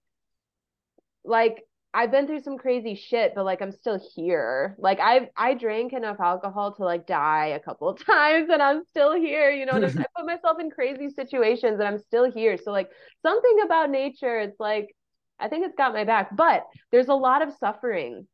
There's still a lot so why? If there's this God that loves us, why are there babies suffering? Why are there little babies suffering around the world? So I keep going back to this quote from Will Harris, like nature is so brutal, but it's so beautiful. And okay, so like crawling my way out of that tangent, do you That was think, good. Ben, thank you, do you think that nature can ever be destroyed? Because you mentioned, well, if you destroy nature, but can nature ever be destroyed? So the first example I think of is when you till up the soil a bunch in agriculture. Yeah. I think there is a point of no return with that kind of soil um, destroying process. Because I mean, eventually, that's true. We haven't seen an exact evidence of soil being completely destroyed Hmm. because we haven't gotten there yet. Hmm. Like agriculture is getting there, the big ag at least, tilling the soil, tilling the soil, tilling the soil, taking all the carbon out of the soil and the life, the microorganisms, I guess. I think that's not really an example because it hasn't shown itself yet. This is kind of my scientific side showing again because I like evidence. Yeah. But if I can't have evidence, um, maybe I just haven't researched, I think, enough for the evidence. But um, when you, let's say you're deforesting, taking a lot of trees out of an area, like you will destroy ecosystems, I think, at that point. I think it's actually happened in certain areas. I read about it probably, I think, a while ago, but it's like you take enough trees out of an area, like all the animals are affected to the point where they must move away in order to thrive, in the condition that they did have. Mm, So mm, yeah, it's kind of like unless humans intervene and put life back into nature, mm-hmm, that nature will suffer, because at that aspect, it's going to rely on an outer force, which is us, to revive mm, it. mm. Um, it's like I don't think it would come out of thin air, just like, oh, magical dust on the soil or something. That's my like reasoning, I guess. It's kind of like you gotta like keep it sustained in its natural state as much as possible, because if you don't, nature is like as you said, it's brutal. It Mm. would literally be void of life, because you're treating it so badly. So it's kind of like it can't bring itself back to life. Um, that's the way I'm looking at it, like literally, I guess. Mm-hmm, mm-hmm. Yeah, I like that. I like hearing the way you interpreted that. If nature had no life left, it would Mm-hmm. let's say it would look what, something like a desert. Yeah, it would look like a drought, like a dried up lake or something. Mm-hmm, That's mm-hmm. like it would be like a dust bowl, I Right. would think. Um, Like how which Mars looks or something like that. exactly, yeah, and it's like, isn't that funny how a lot of movies are pushing dead looking areas and Uh, I didn't know that. dystopian. That must be why I don't watch movies anymore. Yeah, that's probably a good thing. I love sci-fi though. That's my like crux. I love sci-fi. Sci-fi Um, terrifies me for that exact reason. It's so scary. I'm like, what? Going to space and I don't know. It's scary. yeah, it's like foreign. Everything's foreign. Yeah, that's why. Yeah. But if if this okay, if nature was dead, quote unquote, and it was just like a dust bowl, would that still be nature though? Because there's still weather, right? Like there's still weather. There's still like what is nature? Do you know what I'm saying? Are we on drugs right now? I feel like we're getting really deep. Because the way I'm looking at it is that personally, nature can never be destroyed. Not that we've seen. To me, like the absence of nature is what? Like I guess I don't know the actual definition. I'm not, you probably know by now, I'm not much of a definitions girl, but like I'm putting nature hand in hand with like everything we see around us. Like is space nature? You know what I'm saying? It's like, is nature just like the matter that's life, how Mm. life is happening around us, you know? Because let's think of these areas that have been deforested and there's kind of just nothing there. Is in your eyes, Ben, is that still nature? Or is nature only nature if it is self-sufficient and things are growing on it and animals can live on That's a good question. it? I like the latter second part of what you said. If it's self-sustaining, Mm, that is nature in its truest form. Um, but if there's just a deforested area, you're right. I think nature is still there. It's still communicating with the life around it. mm, So it mm. is like the life form of nature still. But I think it's the way I'm thinking about it in my head is like if you destroy something, you don't let it be self sufficient or in its natural state. I feel like it's no longer. I feel like it's no longer truly nature. it's like this I don't know how to say it. Well, I don't want. For some reason, I'm thinking like an aborted baby. Mm. Like it's very raw, but No, I uh, like that analogy. yeah, it's like you gave up on that part of nature, Mm. and now it could take a while to rebuild. But yeah, you're right. Like it's not actually dead. Like there is part of it that's still it still has some sort of connective properties to the life around it, but it's just not its true form like it was Mm. thing. This is moving. This is a very moving, moving episode. Like it's kind of making me emotional. It's beautiful. Okay. So, what is your relationship to God? Because you mentioned that you don't have, like, yeah, tell us. Yeah. So I was actually Presbyterian. Mm, Uh, I got like the whole kind of like not baptism. I think it's mostly Catholic. I think. Um, but I did. Oh wow, I'm blanking on the term. It's when you like sign your allegiance to Presbyterianism. I think it's commencement. Yeah, I think oh, it's commencement. yeah. I think. Mm, Uh, that tells you how in touch I am still with it. mm-hmm. Uh, so yeah, probably when I was like eight or eight, 9 or 10, I was like really into Bible, Jesus, God. Aw, that's Yeah, right. cute.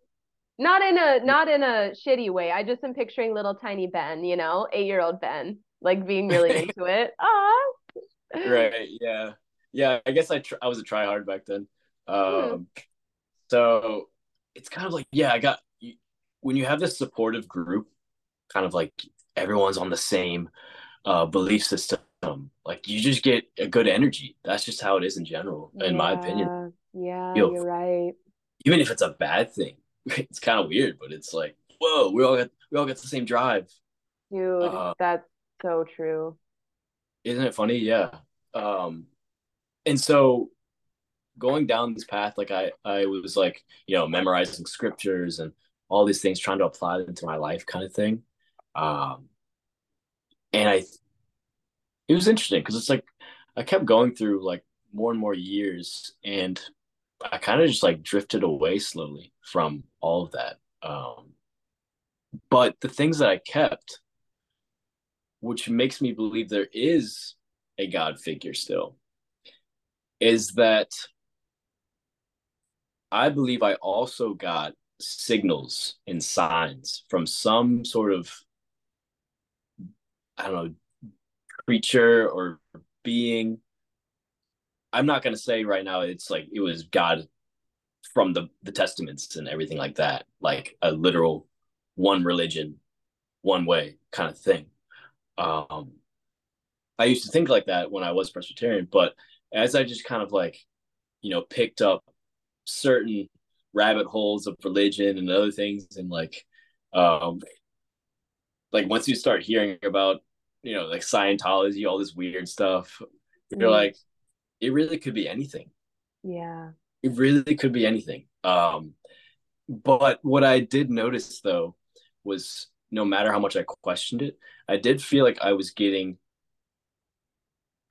it's either two things: signals from a higher being that I need to look out for this situation and be prepared for it Mm, and take it on like head on, like don't hesitate kind of thing. I got that a lot. It was like, do not hesitate or something undesirable could happen. mm, um, I won't say that's karma. I won't say that's karma because I think karma is black and white to me. yeah. Um, these signals, I think they were more so guiding me. They were like, be ready for this. Mm-hmm. Yes or no. Can you give us an example? Yeah. I think I had a moment where I was I was trying to decide whether I think I wanted to go to college or not, kind of thing. And I was really just I was trying to meet new people and friends and things. I just wanted a whole new environment. But I was like afraid of like just failure, just failure in classes and like Mm. meeting people, even being to talk to people kind of thing. Like I was so introverted like years ago, Mm. so introverted. Right. It's like, it's interesting because um, now I've past year, which goes into a lot of different communication, like and confidence topics. It's like now I'm extroverted. Um, Mm. that's for a lot of reasons now. But I was that introvertedness. Wow, I forgot what tangent I was on. What was I saying? Um, wait, your relationship to God, right? Like you felt, I was asking you an example of when you Oh, felt led to, yeah. yeah. Sorry. When you were starting college, you said. Yes, starting college. So I was like, yeah, I want to get some successful relationships and things. But I think the signs, um, I think I got dreams. That's what it was. I got dreams that I would have possible failure and hard time talking to people. And Whoa. yeah, that's another spiritual thing actually. I will confirm is dreams are my like simulations of things. Whoa. Like I really listen to my dreams. I know a lot of people like don't care about them, but I try to actually I write them down on my phone. Oh yeah. I'm like, Smart. what does that mean? Kind of thing. Mm. Mm-hmm. Uh, Dreams is like the only. I just have to say this real quick. Dreams are, I think, the only thing that can connect us to like another consciousness or a realm or something. Like, that's the only thing Ooh. hard evidence to say. It's something else, like maybe subconsciously is what I mean to say. It's kind of like there's something connecting with something in the outer world. It's pulling these energies. It's pulling something, um, whether it's good or bad. Nightmares, good dreams, could be anything. That's the spiritual side. I agree. Ooh, that's interesting. But what about drugs? Drugs, I've never done psychedelics. But I'm Never done. just saying, like, well, interesting to know, but also, um, do you believe that that can connect us to another realm? Man, that is a really good topic, though. Like Go ahead.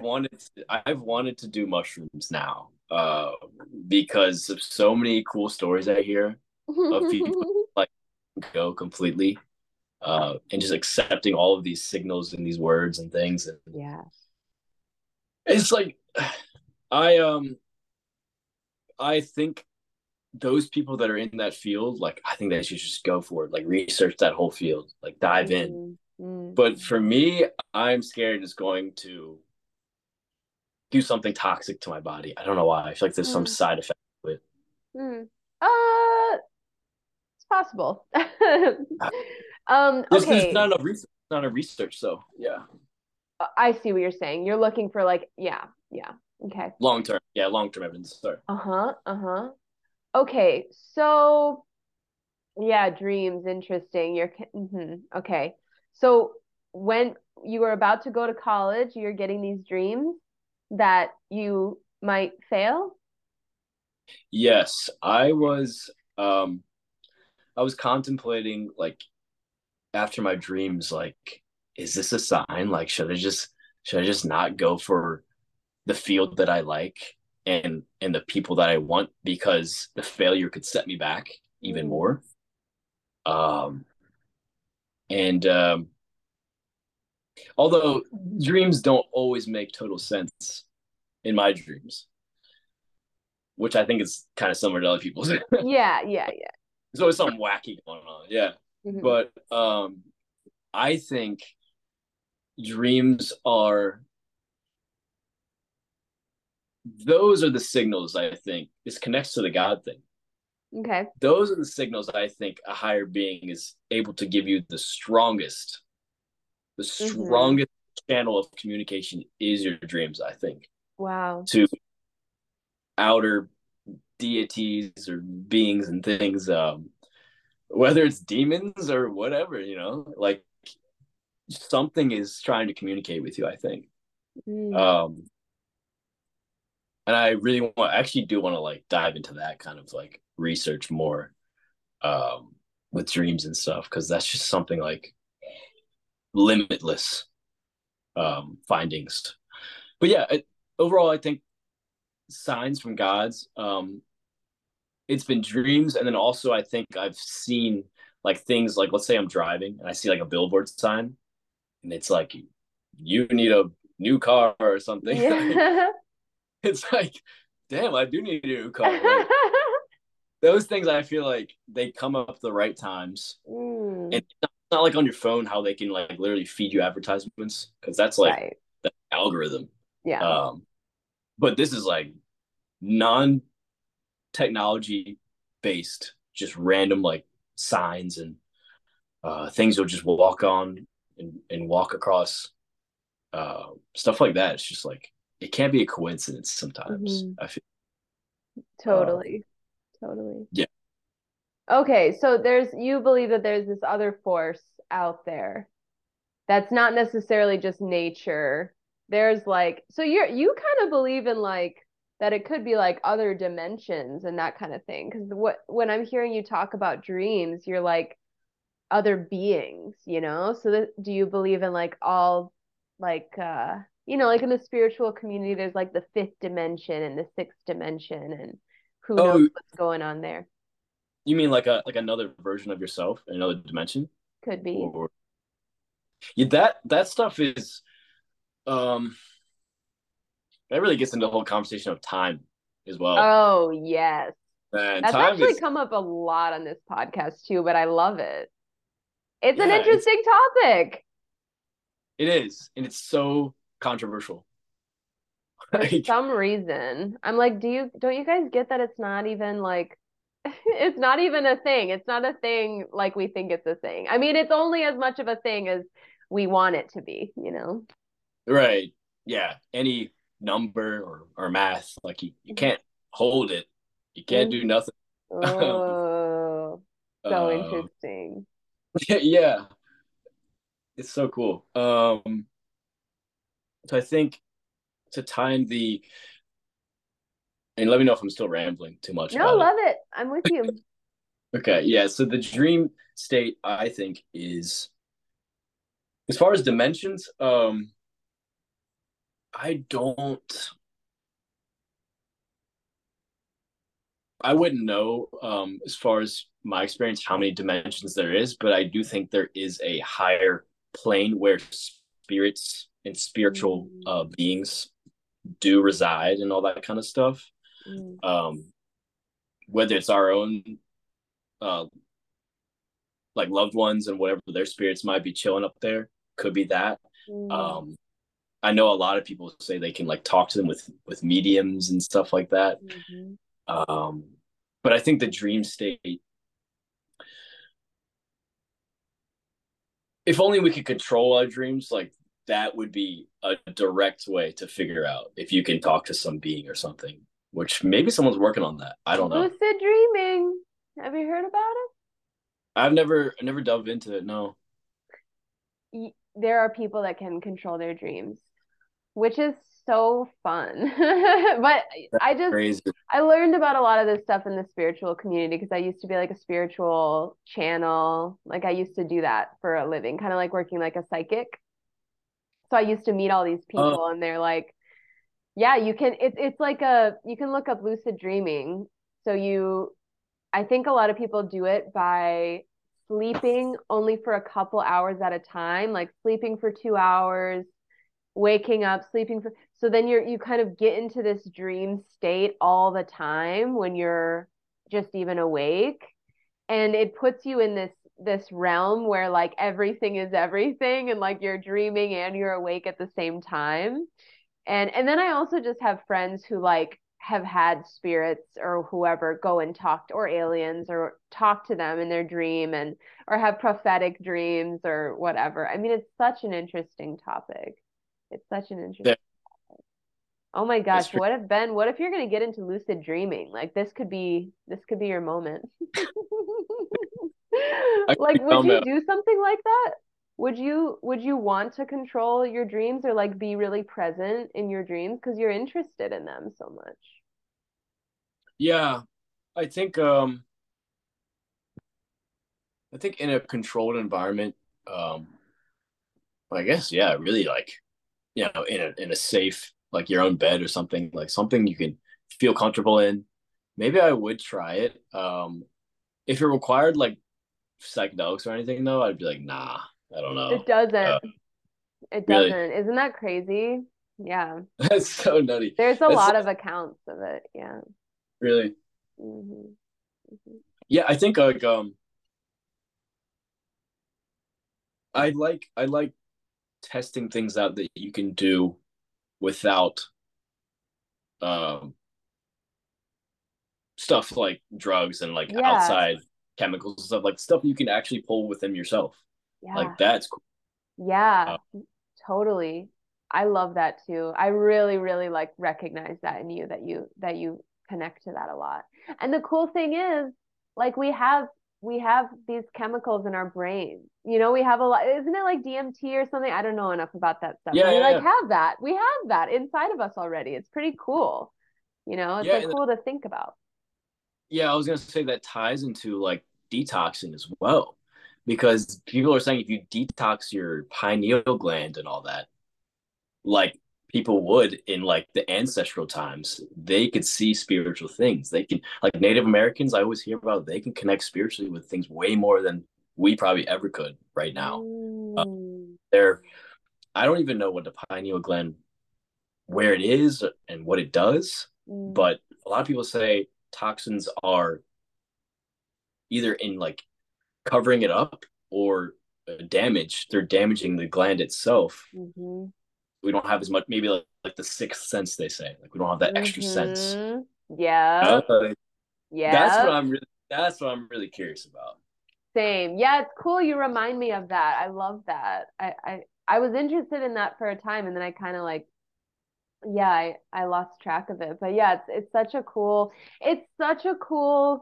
concept. And I just feel like we see the evidence of that. Like when we stop, well, in my case, it was like stop drinking alcohol, actually start sleeping, going on the primal diet. You know, it makes sense. All of a sudden, everyone's getting all spiritual, even if they don't see themselves as spiritual. But like, I'm like, you guys are all fucking spiritual. It we start to clear our brains and then we realize, oh my God, there's spirituality all around us. Like all of a sudden things get spiritual and yeah, that could be just being interested in new topics, or it could be your pineal gland is decalcifying and all of a sudden you're receptive to this stuff, you know? Yeah, yeah. That's the that's the trigger word, decalcifying. I like that word. Right? Yeah. Okay, so we have been here for 2 hours, which is amazing. I kind of had a Yeah. feeling we would go long, but I want to talk about cheese making. Oh yeah, So if we yeah. can just completely switch topics, when did you Okay. start cheese making? Um, so I started cheese making um when I decided that store-bought cheeses and things that were even made from like an Amish farm, um, I just found that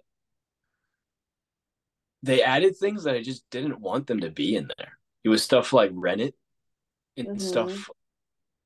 Obviously, like salt is kind of like very controversial in the primal community. Mm-hmm. And so I was like, yeah, let me try without salt. And they do have options like with Amish farms and stuff. Mm-hmm. But the way they make the cheese, it's very, um, how do I say, uniform. Like it's the same thing every time, the same like structure, the same flavor and thing every time. Mm-hmm. I when you make your own cheese, it like takes on its own personality. Like Mm. it does what it wants, Mm. right? Yeah. And so I'm like, damn, that sounds like some like cool science, like or Yeah. something to that. So I start with like the basic like homogeneous like methods. Like he just says to literally take milk, put it in a jar, and just let it vibe in a dark room. Just let it do its thing. Oh, and he also said like if you here's the cool little thing for people to know if they haven't read the books, you add your saliva to the milk itself, and it reproduces bacteria to encourage growth of your own bacteria, which is like priceless knowledge. That's insane to even think about. But the actual cheese making inspiration, um, I think I mean, I've always loved cheeses, whether they're sharp, they're not sharp. Um, I used to hate things with like mold on them. Mm-hmm. Now I like things with a little mold on them. Ooh. I'm a little weird. Yeah. I'm the same. Yeah, it's funny. Um, so I was like, okay, let me just like see what I can make. So putting the cheese into like a dark area, it actually can give you a different cheese than putting it into a area with sunlight on it. Mm. Um, to kind of like quickly summarize, it's the way the bacteria react to the sunlight can produce different kinds of bacteria. I don't know if the word is strains or species of Mm. bacteria. I'm not sure what the word is, but Mhm. like there's like super long names like Lactalius, whatever. Like Yeah.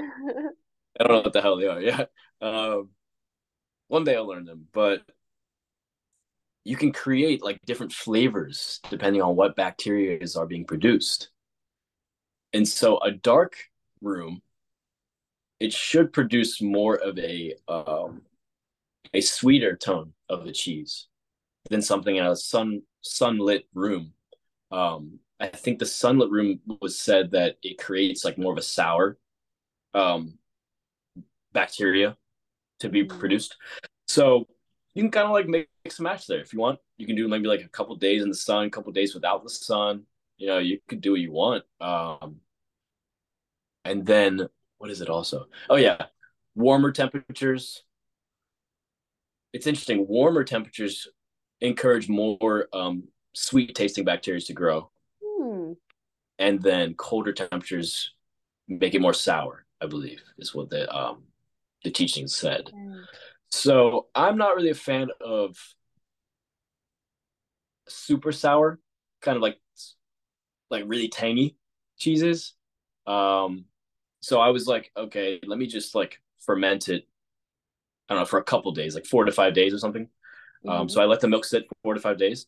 At this point, I'm like looking at it for the first time, and it's like chunked up. It's super chunky. Hmm. I'm like, this might kill me. I don't know if I should eat this.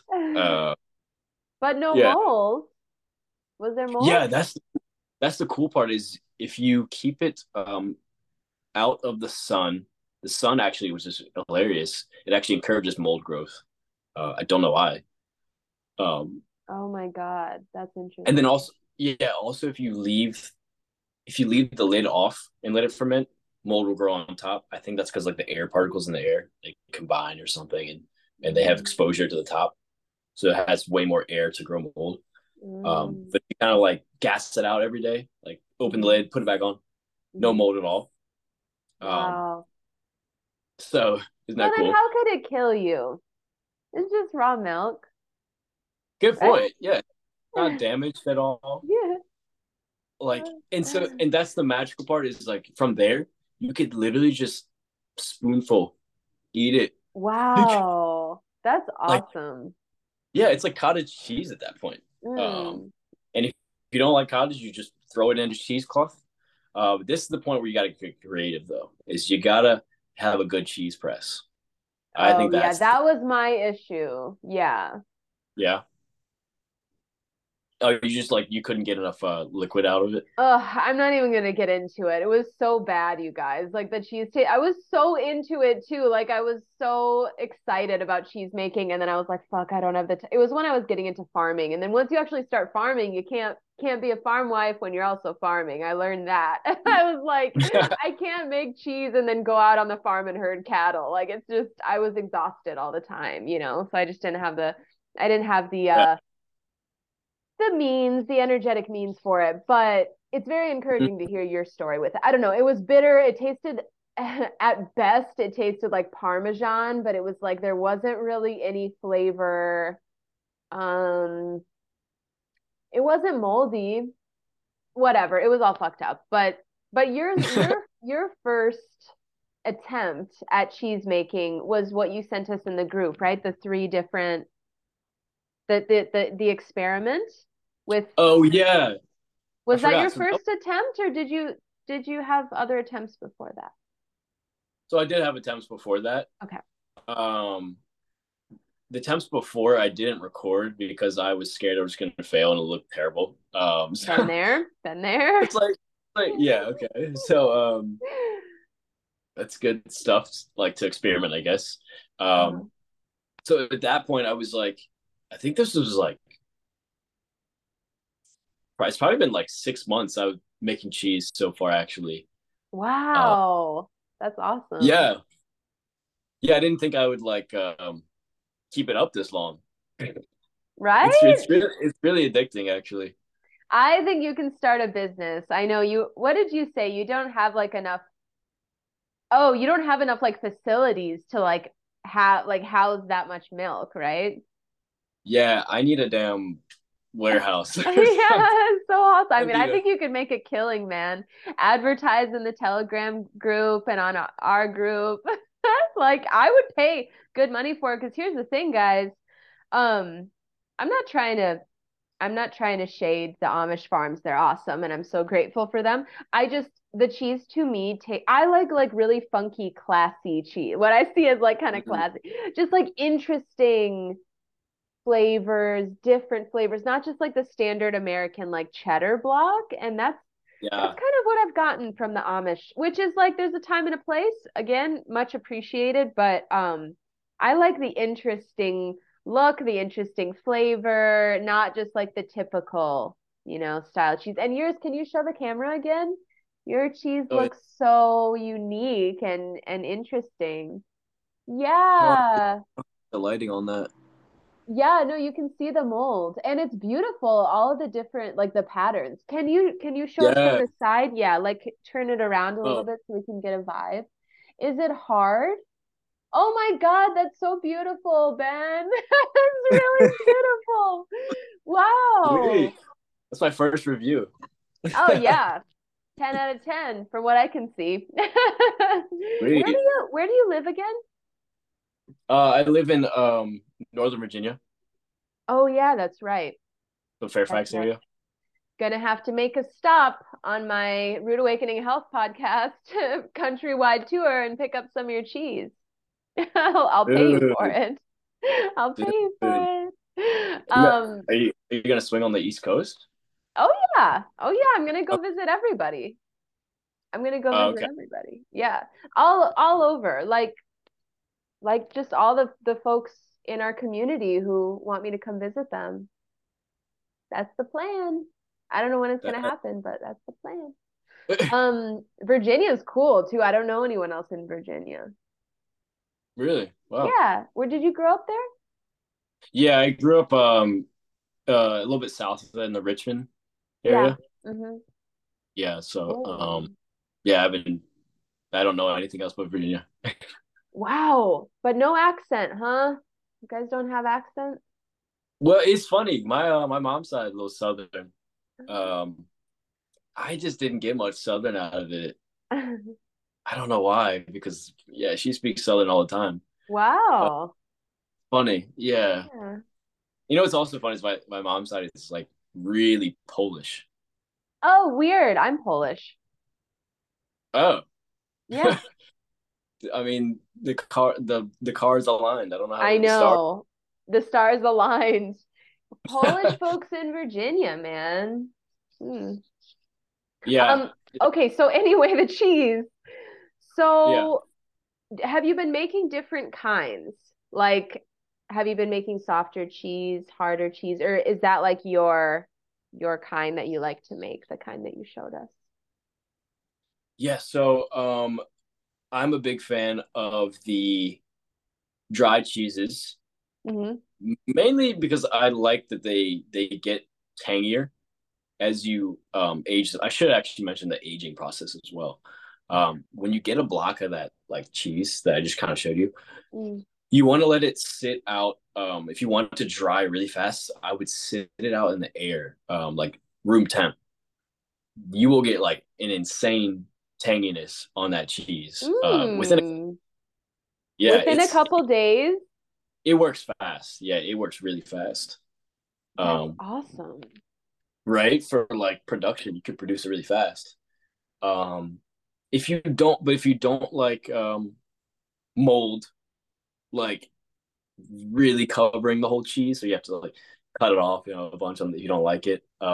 You can let it chill in the fridge, and it cuts down on the mold production. Hmm. And it looks more like a Amish cheese, like it has that smooth surface and everything kind of Hmm. vibe. But I'm kind of starting to like the mold and the patterns and stuff. Yeah, I'm so interested. Oh, I wanna taste it. That's what annoys me about like not doing these in person because it'd just be a whole new level. But we'll trust you. Yeah, We'll take your word for it. It sounds fascinating. yeah. And as I was telling people like that come through or they live around, we should all have like a primal picnic or something. Absolutely. Oh my God, I can't wait to do stuff like that. It's going to be so sick. I just feel like we just need time to like, not, we don't need time necessarily, but like we're getting there. Like I've heard multiple people, like I've heard Wes talk about it on his lives. He's like, oh, we should do a meetup.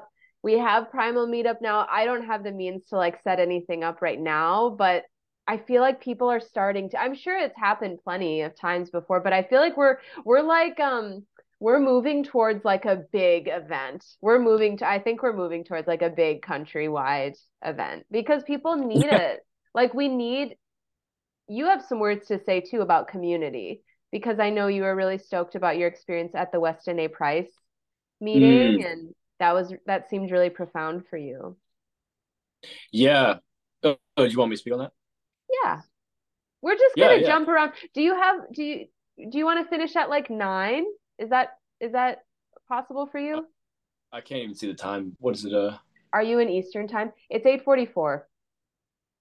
Oh yeah, I can go for 15 or 30 or Okay, whatever. perfect. Perfect. Yeah, let's just jump around now because I feel like that's where we're going in this episode.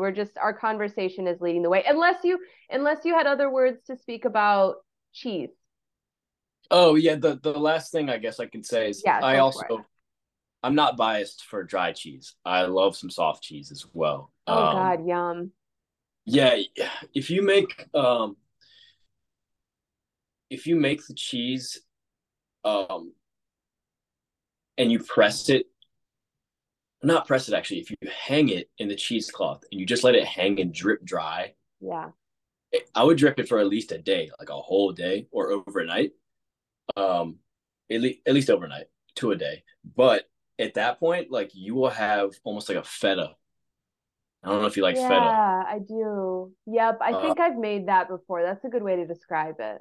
Feta tasting. is it? Okay. Yeah, Yeah. because it's like and I don't add salt or anything to these batches either. And it's like it has almost a saltiness to it, like a natural saltiness. I Mm, think that's like the minerals in the raw milk coming out. that's so cool. Yeah, I didn't even realize that. Fascinating. Yeah, and I'm realizing, Ben, I still eat salt. So I bet my taste buds just aren't quite well, and this was like a year ago when I was cheese making, it was like a year ago. So like I bet if I tried what I made a year ago now, I would probably like it better because my taste buds are probably less desensitized, right? Like my taste buds are probably more sensitive now. Do you know what I'm Yeah. saying? Because I'm realizing Mhm. like you don't, that's a whole nother thing I wanted to talk to you about too, like your whole experience with salt. Because you were like a Mm, hardcore salt eater and now you're not eating salt, really, right? yeah, I actually don't eat salt anymore. Yeah. So I bet that's why I could guarantee you that's part of the reason why I didn't like my cheese, at least the soft cheese. Because I was like, ew, this doesn't taste like what I expect. Like, would would you say that this cheese that you're making would taste like the cheese that we're used to in America, even like nice cheeses, or is it much different than that? Much different. Okay. Okay. I think. So it's Yeah, a taste bud thing a little bit. Like someone yeah. walking off the street might not love the taste. Oh yeah, no, that's a good thing to bring up. I actually let my family try some of my cheese, Wow. and I'm so glad that they were accepted because I thought they were scared of raw stuff for a while, but they were like, "Yeah, whatever, he made it." So Nice. yes, so they tried it and they were like, "Yeah, it tastes like nothing." Okay. I was like, Wow. "Damn, okay." And yeah, you're like, check your taste buds, baby, because it tastes so good to me. Wow, that's so real. It's so real. The man, for anyone who has made it miraculous, if anyone has miraculously made it this far in this episode and you don't eat the raw primal diet, like congratulations, like thank you so much for sticking with us. No, we had so many Yeah. interesting topics. People are gonna love it. But just for those who are not on the diet or on any, like if you're out eating restaurant food all the time, there's nothing wrong with that, but it's just interesting to see if you ever stop eating out at restaurants all the time and like narrow down your diet even for like a temporary amount of time. It's fascinating that taste buds can change so drastically. I didn't know that was a thing, and it is, and it's crazy. It even when I was on the GAPS diet eating cooked meat, but also raw dairy and like fermented foods, my taste buds changed so much. And I think even now my taste buds have changed even more. And it's an insane phenomenon that I didn't even know was possible. So like, yeah, wow, it's a good thing to note that and how crazy is that, Ben, that like you can taste all of these really interesting, intricate flavors, and to the average person it tastes like nothing. Yeah, it makes you feel like a superhuman or something. Right? Right? It's so cool. Damn, Mhm. bunch of good takeaways right there. Uh, Okay, so did we hit everything on the soft cheese front? yeah, I think I cheesed out. Okay. So And but that's cool your family tried it. I mean, that's nice of them. My family tried it too. They said the same thing oh about yeah. mine that tastes like nothing. But I think mine's there Logan Permaculture, who was also on this podcast, was saying something about if there's if too much light gets to the cheese, it gets bitter and nasty. I think he said bitter and nasty, and I was like, yep, Mm. it tasted bitter and nasty what I made. So I think like what you're making is a little bit more well crafted than mine. Yeah, just interesting. Wouldn't you love to see a day where like everyone makes their cheese and they come together and share the cheese? Like that's like a dream to me. Like how awesome would that be to taste test everyone's cheeses? So Yeah, cool. I feel like once that happens, I would feel like we're a part. I don't know if you read like the Weston A. Price books, but it's Mm-mm. like it sounds like that's what was going on in those primitive like cultures or isolated Yeah. cultures. They just they would just like create everything and just like barter and trade all of it like it was nothing. Like it was just so easy for them. I and doesn't that just give you the best feeling inside? That just gives me a feeling of like, oh, that's like how society should be, we're like trading. Oh, it's like my favorite thing. Like if I could bring some of my kefir or like my fermented cream and exchange it for cheese, like I would have so much joy. Like it's just there's just something that again it like rings true. Like you would create so many side businesses. Yeah, I know for real. I trust me, I'm thinking all the time about how to monetize this stuff, and it's just it's like we could have 100 employees, 200 employees, like it's just, and it would be all towards the betterment of society. Okay, so we're getting now into the territory of your experience with Weston A. Price, and I do want you to describe that experience because I feel like a lot of people are going to connect with that here. Hmm. Okay, yeah. Um, so I like just started getting to the Weston A. Price world, I guess you could say. Probably like 2 months ago. I got like I see it right now. I'm trying to read it. Nutrition and Physical Degeneration. That book. Okay. Uh, I haven't even gotten to like a quarter of the way. But after going through a couple pages, like I immediately was hooked on whatever that idea of um, discovering ancestral secrets was. Mm, I didn't really care for anything ancestral for my whole life yeah. until I just started reading this book. I was like, wow, there is probably so much knowledge to learn from ancestral people. Um, like I gotta wake up. So I was like reading into it and I was like, do people like talk about this book at all? Like, what's going on here? And so I'm like, then I go on their website. I'm like, okay, they got a lot of stuff here. And then I see, oh shit, they got local chapters. They got people like actually representing it. And I was like, I just knew immediately. I was like, that's what I needed to go to. I needed to talk to these people. And when I kind of like addressed a bunch of chapters, they were like, "Oh yeah, we have some events sometimes," and I was like, "I don't even care what the event is," you know. So I was just so, and this is actually what coincides with my extroverted personality now. I would have never done this years ago. Reached out to random people. I would have never done that. I know for sure. So this is really cool that I'm like a little more extroverted now. I think it's for the better. Awesome. Yeah, so back on track. So I go to this first. I've only been to one event, which is this first one I'm about to explain. It was just an event at a church, just like a little church or something, in Maryland. And yeah, I had to drive a little while, but that's fine because I was like, this is the only event going on right now, so I gotta go do it. So I went there, and I wasn't expecting anything like age range or anything. I was like, it could be anything really, and it turns out yes, it was mostly like over 35 age old people, which is like, yeah, whatever. I mean, they might have more knowledge that way. Who knows? So I get in there, and the first thing I noticed was like how friendly everyone's faces was as soon as I walked in there, and I just felt like I wasn't pressured immediately to put on some sort of front or something, like some sort of status or something. I was like, I feel like we're here for sharing knowledge and stuff already, because everyone's talking to each other already, like friendly. No one's like just sitting on the wall or something doing something weird.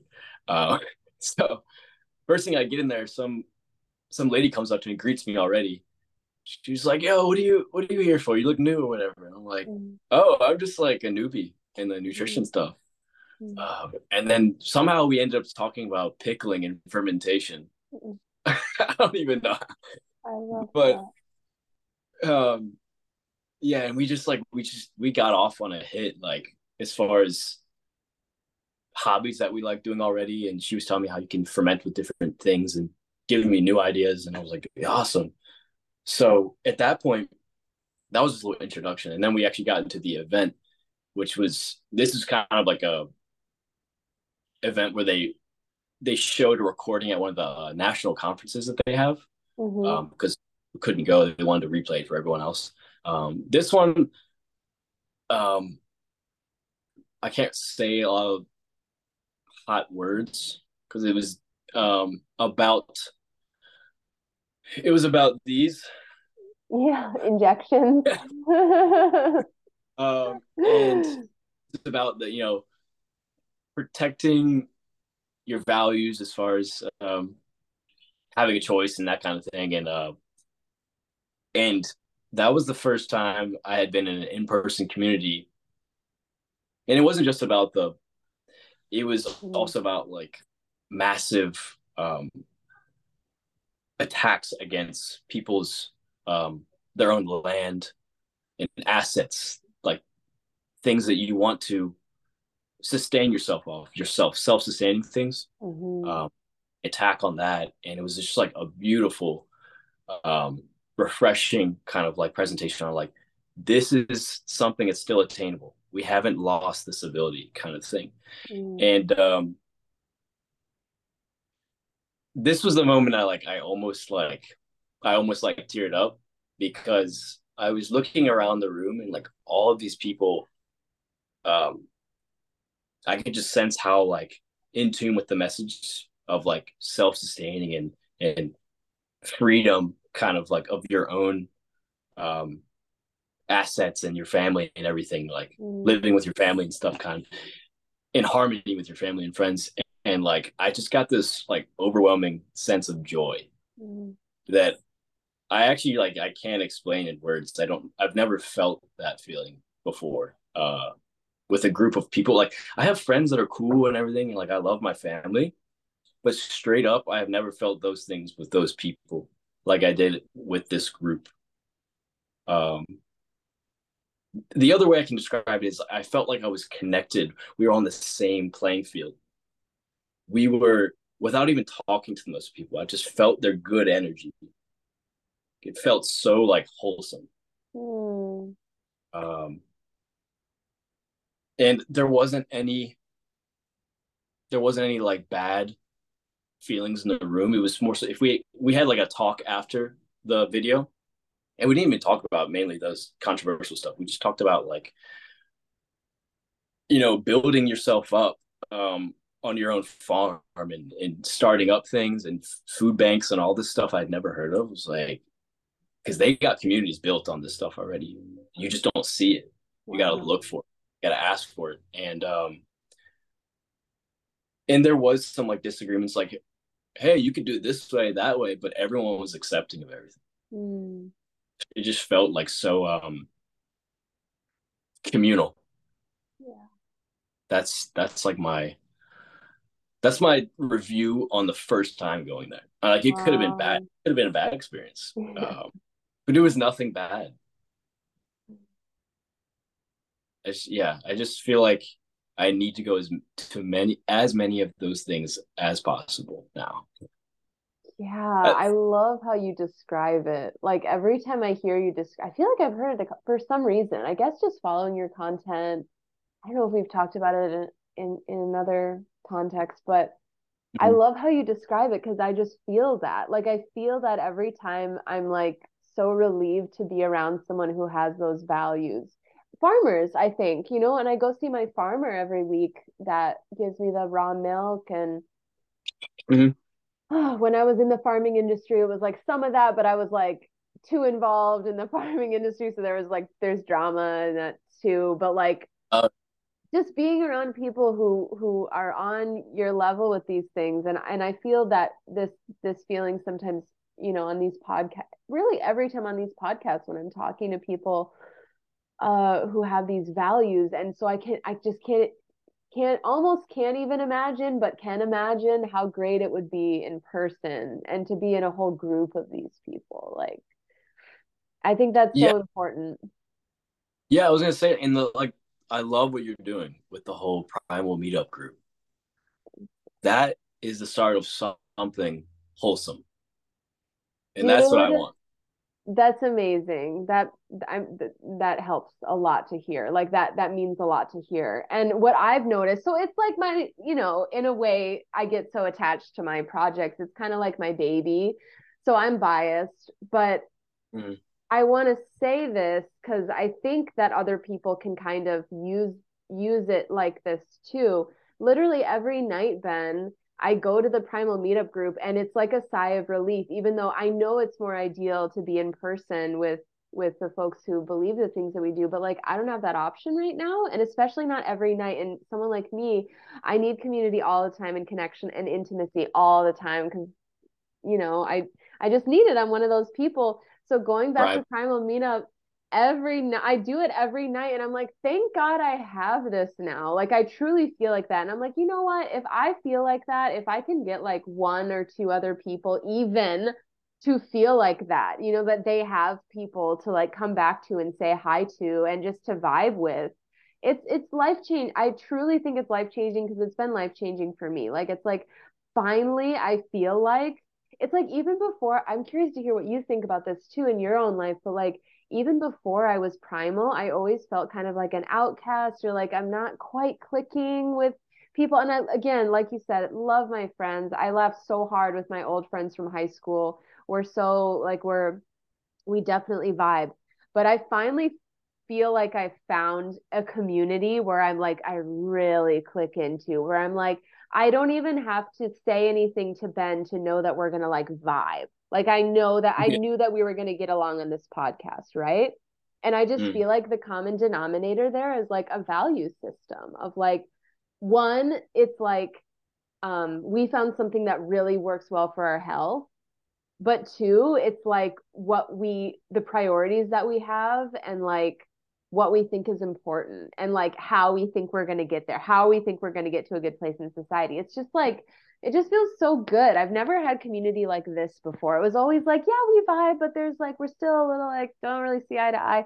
But I just Mm. click. I click with the primal folks. Like, yeah, so what's your outlook on that as far as your relationship to Weston A. Price and the primal community versus before you even knew about the primal diet? Yeah, I like that topic. Because there is some like differences that people will really focus on between those communities, and I guess if they are communities.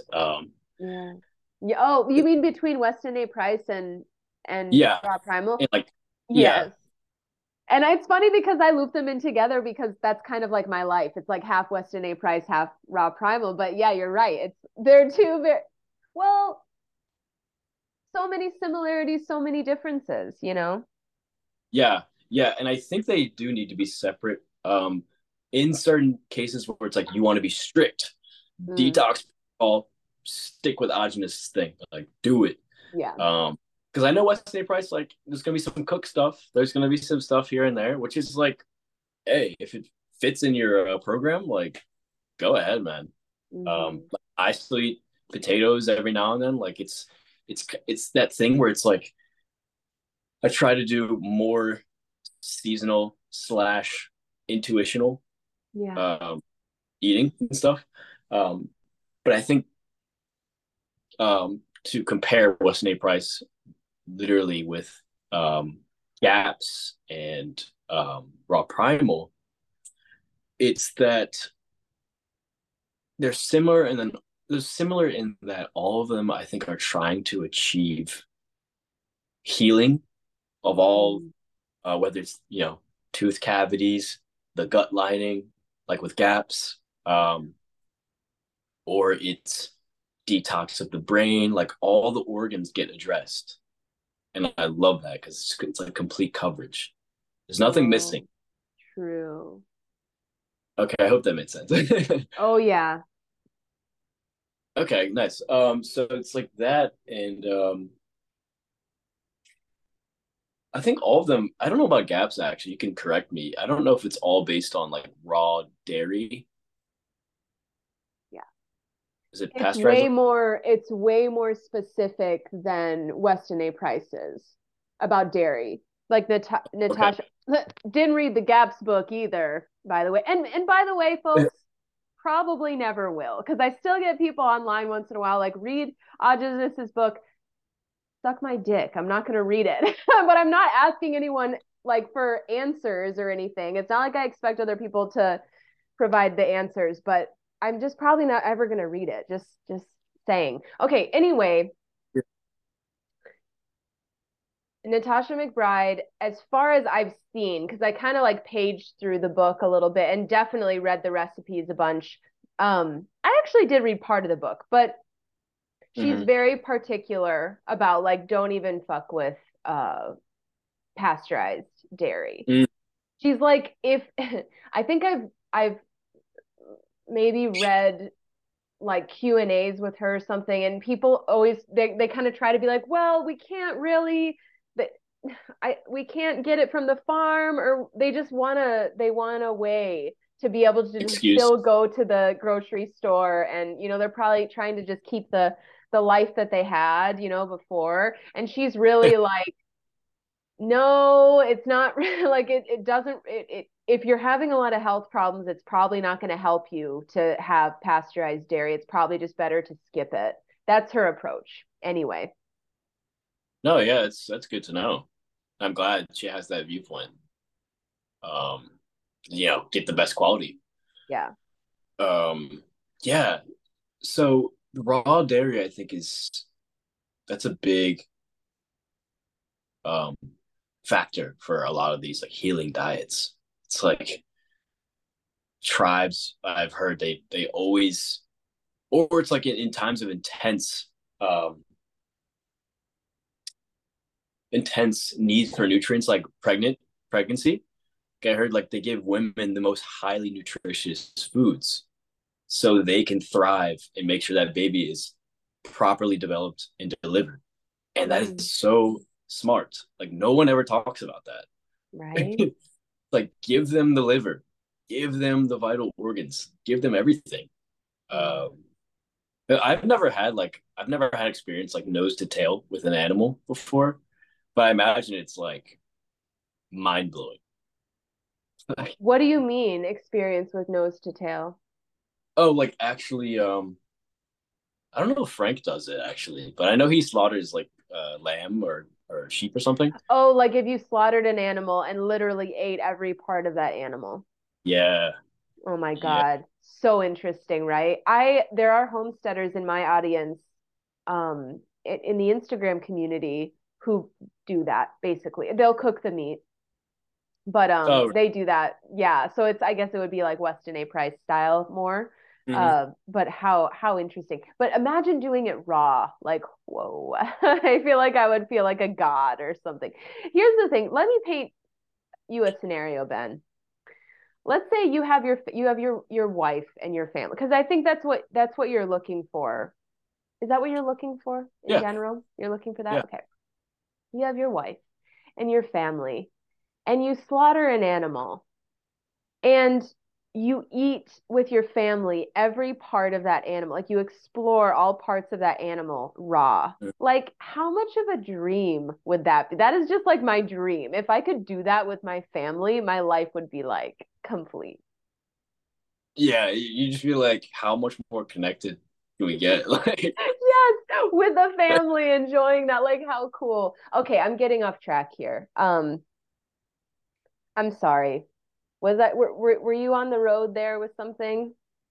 we were like comparing all the Yes. different goo Yes. things. Please continue. Um, no, it's good. Yeah, I think sharing common things is I think it's way more important to find out what these protocols have in common than their differences. Yeah. Um, yeah, it's like the differences, man. They keep me up at night. I'm like, what if I'm why am I not doing this? Like, what if they have the truth or something? But it's like I think they all have a piece of the truth. Um, kind of more on the raw side of things. Like they all understand what raw is less damaged.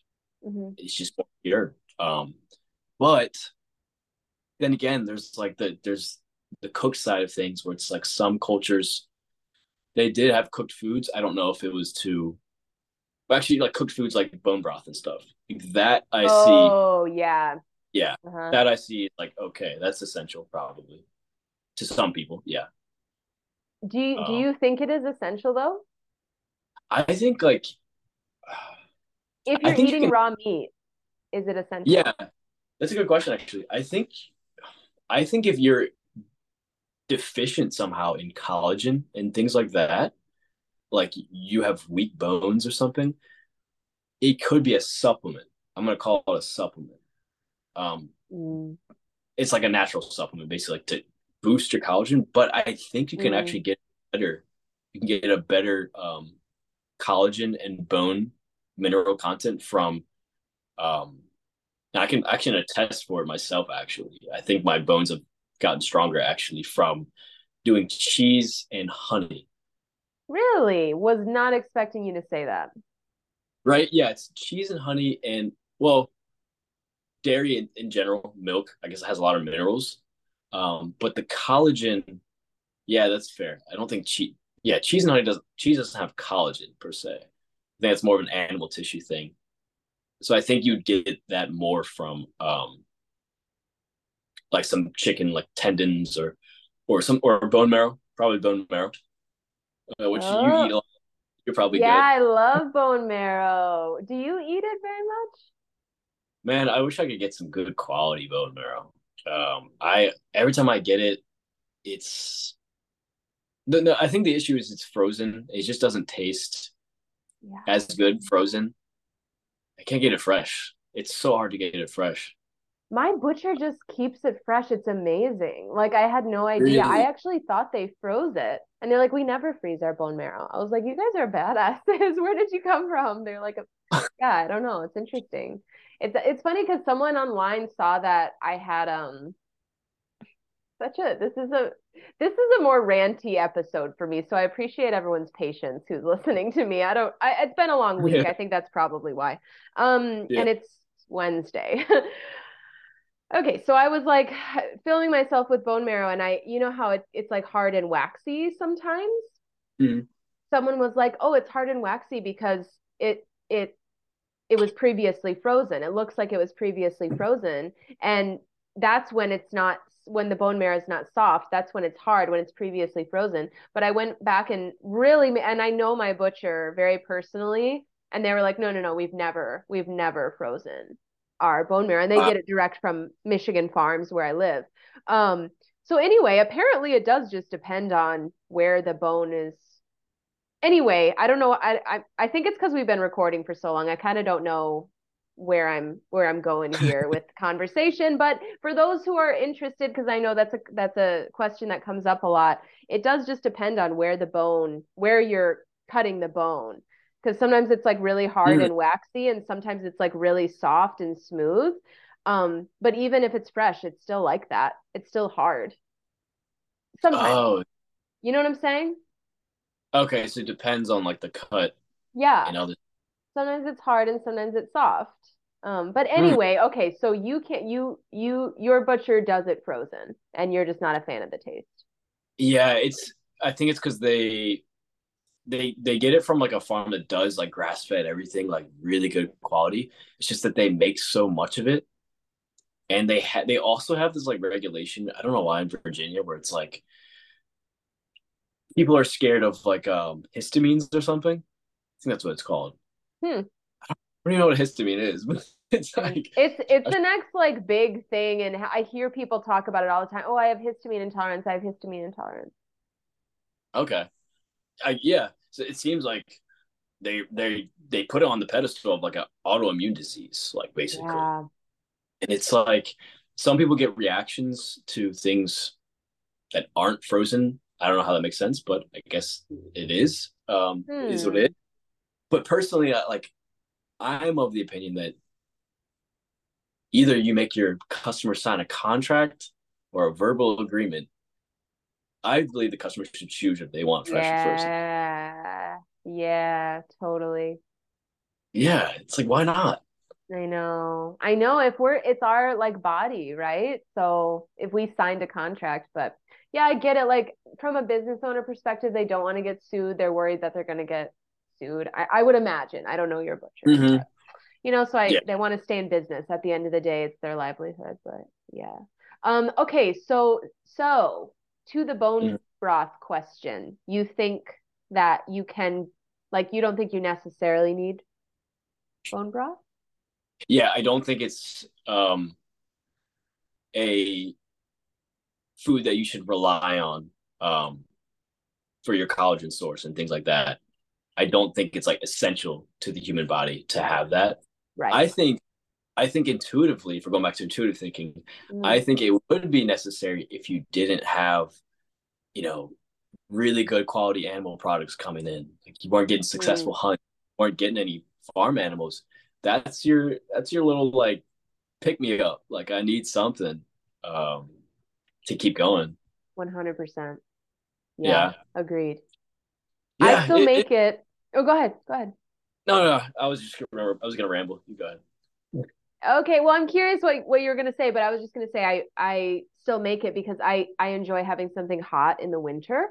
Um, Mm, so I just enjoy it. I like being over the stove once in a while, and it just really like brings my body life. I just feel like as a woman too, dude, to be on your period and to eat cold food, it's just like because the body's already kind of seizing up, we're mm, working on it, right? Like my periods aren't really that painful at all now, but like, still on the journey there. So like when I have my mm. period, if I try to eat like cold food, my body's just like, like we really need something like super warming. So I kind of still believe in like having some warm foods, especially as a woman, to be honest. But is that how you feel with the cooked starch? Like, is that a reason why you eat it or? That now that you bring it up, that is actually part of the reason I think Ooh. I am missing something about a relaxing temperature of Yeah. that I think that's a good way to put it. Yeah, relaxing. Mm, I do miss like a chicken broth or something. yeah. At least wintertime. Wintertime, yes. Yeah. Summertime, Fuck it. Don't need it. yeah. I'm just like I want exactly. It's like cold in the summer, hot in the winter. Yep. Uh, I was gonna say there is I think this is why I recommend you look up Sverige, his Oh content. yeah. Mm-hmm. He really pushes whenever you can. He said this is the most important nourishing food you could ever have. He says is a fresh slaughter. You drink the animal's blood. That I heard is actually hot. It's like warm. It comes from the body. And so, yes, that would be warm. It's not accessible all the time. That's the problem. Yeah. But he said that is like the most comforting food you could ever drink or whatever drink you could have in your life because there's so much minerals and there's so much in it. Um, I do want to try that eventually, at least try it once. 100%. I definitely want to try it. I want to try all those things. Like a lot of the stuff that Frank's eating, I don't want to say a lot, but Frank Bone, a lot of the uh, stuff he's having, like the bile, I'm really drawn to the bile. And he says it's like, well, when he came on my podcast, he said that was like the only food that he has to like force himself to consume because it's so intense. It's huh. it tastes so intense, but I'm like super drawn to it. I can tell that it would be astringent and there's something in my body that's craving that and also the blood too. Like I don't doubt, Ben, like I don't doubt at all that like if I had fresh blood to drink from an animal that's warm, would I want the bone broth still? Probably not. Like it just I'm just drawn to that stuff. Yeah, it's just when it's in front of your eyes, you're like, even like through a screen, I'm like, Yeah. yo, like, yo, it kind of looks good. I know, like there's something to that. Totally. So have you ever wanted to set up slaughtering your own animal? Yeah, you know what's funny? Man, you just saw right through me because I took inspiration from Frank to actually go on Craigslist and ask for an Oh my gosh. Wow. That's amazing. but no success. I couldn't find any. Um, but Okay. but I think it's worth it actually trying to look for something really high quality. Like don't get some factory farmed animal, I would Yeah. say. Um, at least to get the best tasting as as well. I think I want to do the nose to tail thing. Um, I just I have no knowledge on slaughtering animals. Yeah, but nobody does until they learn. Like, I don't think anyone that in the primal community, I don't know what Derek Nance's situation is. I know of him through Wes, and I know that they Mm-hmm. slaughtered animals together. Um, Yeah.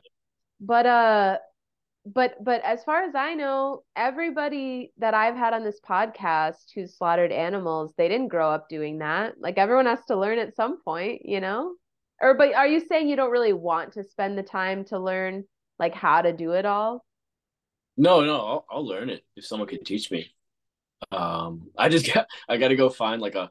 The thing about Virginia and where I'm at, it's you gotta travel to get to a farm. Okay. That'll do that. Um, I just gotta like reach out and find a farm that's willing to let go of an older animal or something. And I think you just have to be really assertive, like look for it, kind of thing. Because if it's not gonna come to you, like you, like I Yeah, feel like yeah. uh, It's interesting because it's like modern day hunting, you know, like you're hunting for yeah, a farm animal and you have to be really assertive and you have to like be really diligent to make it happen. But I'm also getting the feeling that I want to tell you that like Frank, I think he put up some ads. Don't quote me, but I think he put up some ads and like time passed. And then someone finally responded and was like, hey, I've got something, you know. Sometimes people come across, if you put the word out, people come across it way down the line, and all of a sudden you got yourself an animal. yeah. I feel like we need to share the best life hacks to uh putting advertisements out for that kind of thing. Like, is Craigslist the best, or like Facebook? Mm, I don't know right. what I don't know what farmers are using. I don't know what's going on. Yeah, yeah. Definitely, that's true because farmers' relationship to technology is very fascinating to me because it's not really like they're still super traditional with stuff, which is great. That's how they are. But Yeah, it's like how they're interacting with technology is interesting because it's not the way that it's not the way the average person is interacting with technology, you know. yeah. They are essentially like the Amish, most of them, I Yeah. guess. Which like thank God some of this culture is still alive, right? Like Fair. It's like we're holding on to some tradition at that yeah. point. Yeah, it's great. It's great. It's just like yeah, where do you find my guess, Ben, and I've never done this before. Well, I'm sure Frank has plenty of suggestions. Man, Frank's name's getting dropped so much in this episode. Wes is. It's good. I want people to go check them out. But I know like the farmers around here use Facebook more than anything Oh, really? in Michigan. Yeah. Okay.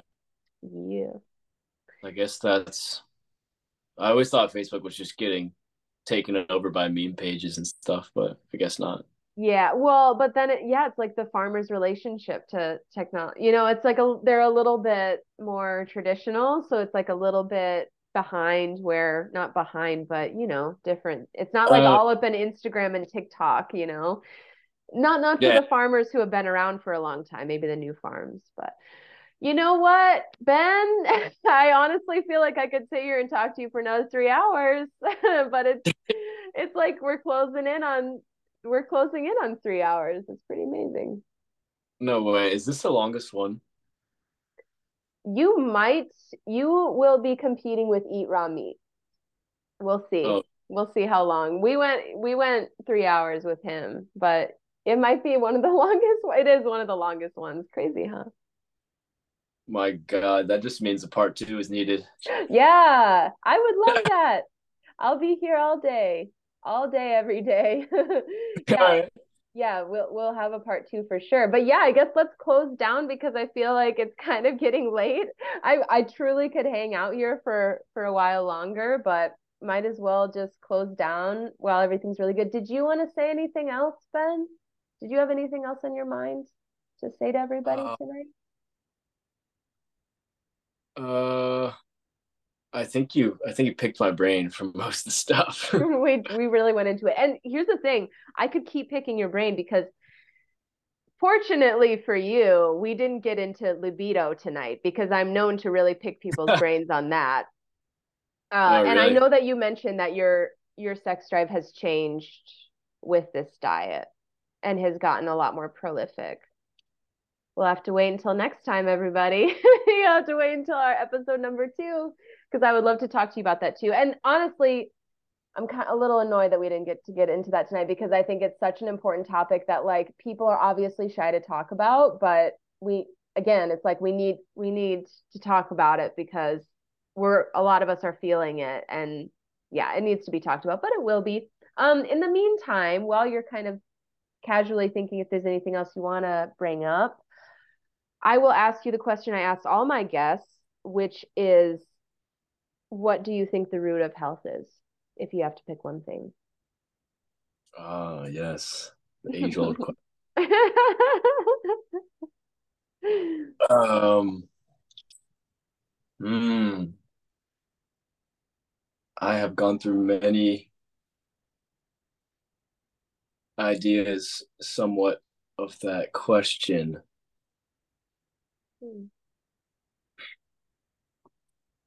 So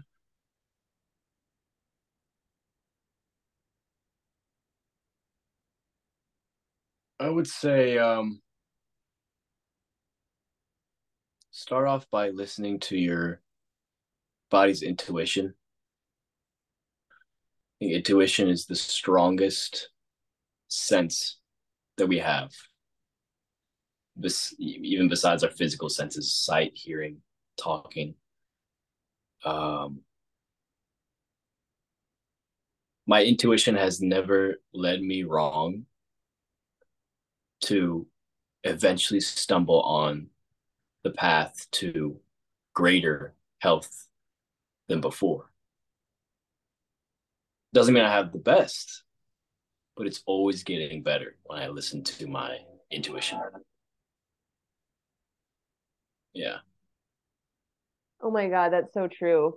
That's so true. I love that. Ben, thank you so much for joining me on this episode. It was so fun. Like, I had so much fun. I felt like we just hung out, and that's when you know you got a really good episode on your hands. So you guys, Ben Holmes is at True Health Project, right?